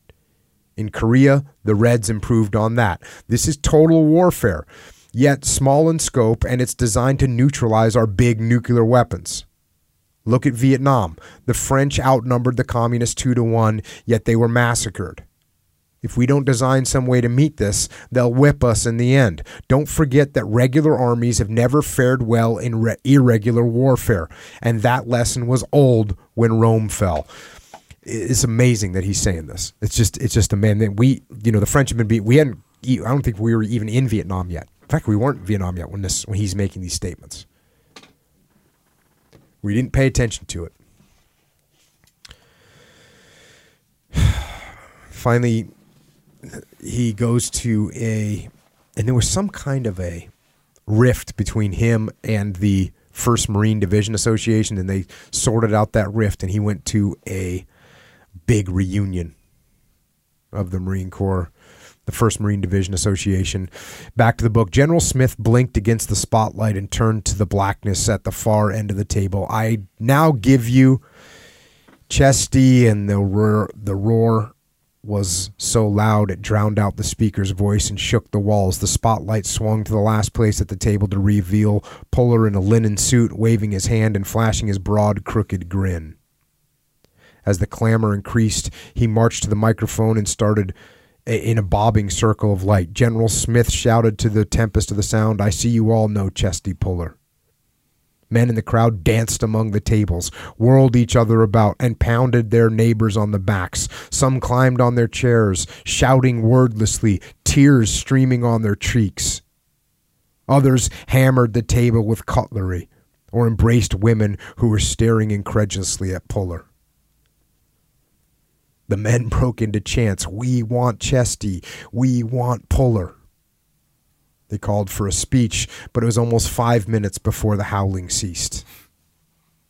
Puller faced them with a wry smile that looked as if it had been wrung from his face by force. When quiet returned, he grasped the microphone and called in an astonishingly penetrating voice, "Marines!" Pandemonium broke out once more, as if he had shouted some secret watchword whose implications were known only to these men. Half the crowd was still on its feet a moment later when Puller could be heard again. "If you believe the newspapers and radios and television, our country is in a hell of a shape. I don't believe it. So long as we've got the 1st Marine Division, we'll be okay." The crowd shouted him into silence again. He was tired when he got home to Saluda, and that evening Virginia Puller found him pensive and distracted. They sat on the screened porch, looking out into the Virginia dusk, lit by fireflies. "Lewis, is there anything you'd wish for now that it's all over?" "Well," he said, "I'd like to do it all over again, the whole thing." She sighed. "More than that, more than anything."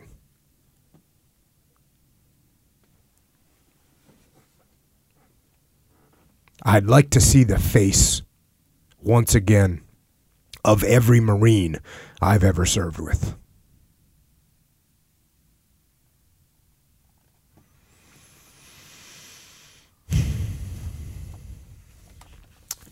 And that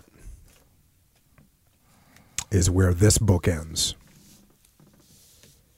But that is not where this story ends. Because, as I mentioned, and as the book mentioned, Chesty Puller had a son. And his son also became a Marine Corps officer, but his son's experience in the Marine Corps, in combat, and in life was very different from his father's. And I will tell that story in the next episode, number 122, which is available now, so you can listen to it immediately. Because these stories are linked. And so we are linking them in this series of podcasts. And in the meantime, before you listen to that, Echo, if somebody wants to support this podcast, can you briefly tell us how we can do it? Yes. Okay, so briefly, we'll talk about the store, Jocko Store. That is where you can get Discipline Equals Freedom shirts, hats, some rash guards on there, hoodies, and beanies are on the way. Promise. If not already, just, check on that, jockostore.com. There's a lot of good stuff on there for women and also kid stuff, warrior kid stuff. Also, when you get the book, Marine, Life of Chesty Puller, I'm going to list it on the website in the books section. So on the top, you click there. It says books from episodes. And I'll have them all listed by episode. Click through there. Good way to support. Take you to Amazon and you get your book and get whatever else you're shopping for. Also, go to originmain.com. This is where you can get your gi if you're doing jiu-jitsu. When you do jiu-jitsu. This is where you can get your gi. All made in America. There's also rash guards on there. And there's some hoodies and sweatpants and stuff on there. Very comfortable. I went over that before. But nonetheless, go there. originmain.com. Also, originmain.com still, you can get Jocko supplements. We have Molk. That's the new one. Is that available yet? Yes. Boom. There you go. Molk protein powder, mint chocolate chip. Mm-hmm. That's the good one. Tastes good too. What else tastes good is Jocko Discipline, which is a nootropic pre-mission supplement. Good. A little bit of caffeine in there, not too much. A little bit. But for, it has the physical supplementation benefits and the cognitive supplemental benefits. So get down, called Discipline. Also, Joint Warfare and Krill Oil, Jocko Super Krill Oil. These supplements are for your joints. Don't neglect your joints. It's a big deal. You can be able to lift 500 pounds. But if your elbows are jacked up, you're not going to be able to lift that 500 pounds. Maybe you got to warm up a bunch. But I don't know. It'll mess you up. If your joints mess up, it's a big deal. Anyway, take care of your joints. Super Krill and Joint Warfare. All made in America, by the way. Everything in Origin Main. Made in America. Also, for fitness gear like kettlebells, the cool ones I get, Primal Bells. There's actually a lot of good stuff on onnit.com. Go /Jocko. Good way to support. Good workout gear on there. Also, if you want Jocko white tea, I'm going to put that on the store, I think. Make it easy. But it's everywhere. Jocko white tea you can get on jockostore.com. I'm going to put it on there soon, if not right now. Amazon, of course. And you can go to jockotea.com. That's kind of the main hub. And then so if you're shopping internationally, it'll direct you to where you can get it. I think that's what I'm going to put on the store. So we can ship it to Canada and stuff. There's a whole thing. Anyway, I'm going to make it easy. So actually go to jockotea.com. That'll direct you to wherever you are and however you want to get it. Also, subscribe to the podcast if you haven't already on iTunes, Stitcher, Google Play, Spotify, wherever they have podcasts. Subscribe. Good way to support. Also, YouTube. Video version of this podcast. Also, excerpts, little lessons kind of just taken from each episode, and enhanced excerpts. If you're really into feeling the message, just doctor them up with some music or something like that. Also, Psychological Warfare. If you don't know what that is, it's an album with tracks. Jocko telling you pragmatic advice, how to get through moments of weakness in your campaign against weakness, like workouts. Like if you want to skip the workout or you want to slip on the diet just a little bit, just refer to one of the tracks on there. Jocko will tell you, hold the line, as they say. Check. And, speaking of subscribe and subscribing, we have a new podcast out, and it's actually separate from this podcast. The new podcast is called the Warrior Kid Podcast. Ask Uncle Jake. Like I said, it's a separate channel, so you have to subscribe to it separately. I did that because, as you know from listening to this podcast, there's some podcasts that are for very mature audiences, and you wouldn't want to have your kid listening to that, a kid podcast, then all of a sudden a very violent podcast comes on. So we separated them. The Warrior Kid Podcast, questions for Uncle Jake, and I think Uncle Jake has lessons for everyone, regardless of age. Yeah. I think teachers and parents and big time would want to listen to that as well. Yeah. We've got some great feedback so far on it. So that's called the Warrior Kid Podcast. And on top of that, there's a new Warrior Kid book. It's called Mark's Mission. If you actually want it, you should order it now through whatever channel you want to order it from. Go to your local bookstore. Go to Amazon, go to Barnes & Noble, order it so that you have it when it comes out, so that the publisher knows how many to make. Because otherwise the publisher thinks, oh, well, we won't make that many of them because there's not that many people that, are going to buy this. They're wrong, because you all are going to buy this. So if they don't know that, they don't make enough. It takes too long to get it once it comes out. So order it now. Other books you can order: Extreme Ownership, Combat Leadership for Business and Life, Discipline Equals Freedom Field Manual. It's about getting after it. And actually, Leif Babin and I have a new book coming out, a follow-up to Extreme Ownership. It's called The Dichotomy of Leadership. It is available for pre-order right now. Same thing, order it now so that you get your copy when it comes out. Otherwise, you'll be waiting. I have a leadership and management consulting company. It's called Echelon Front. If you want information about that, go to echelonfront.com. We have The Muster, which is a leadership conference coming up.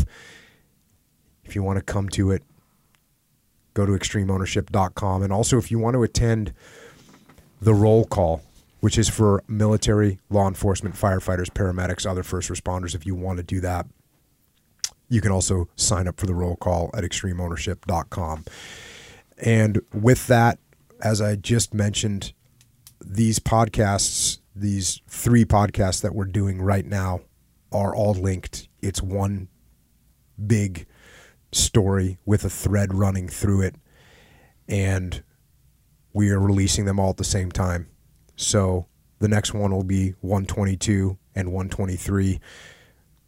Go ahead and go listen to them right now. And until then, this is Echo and Jocko. Out.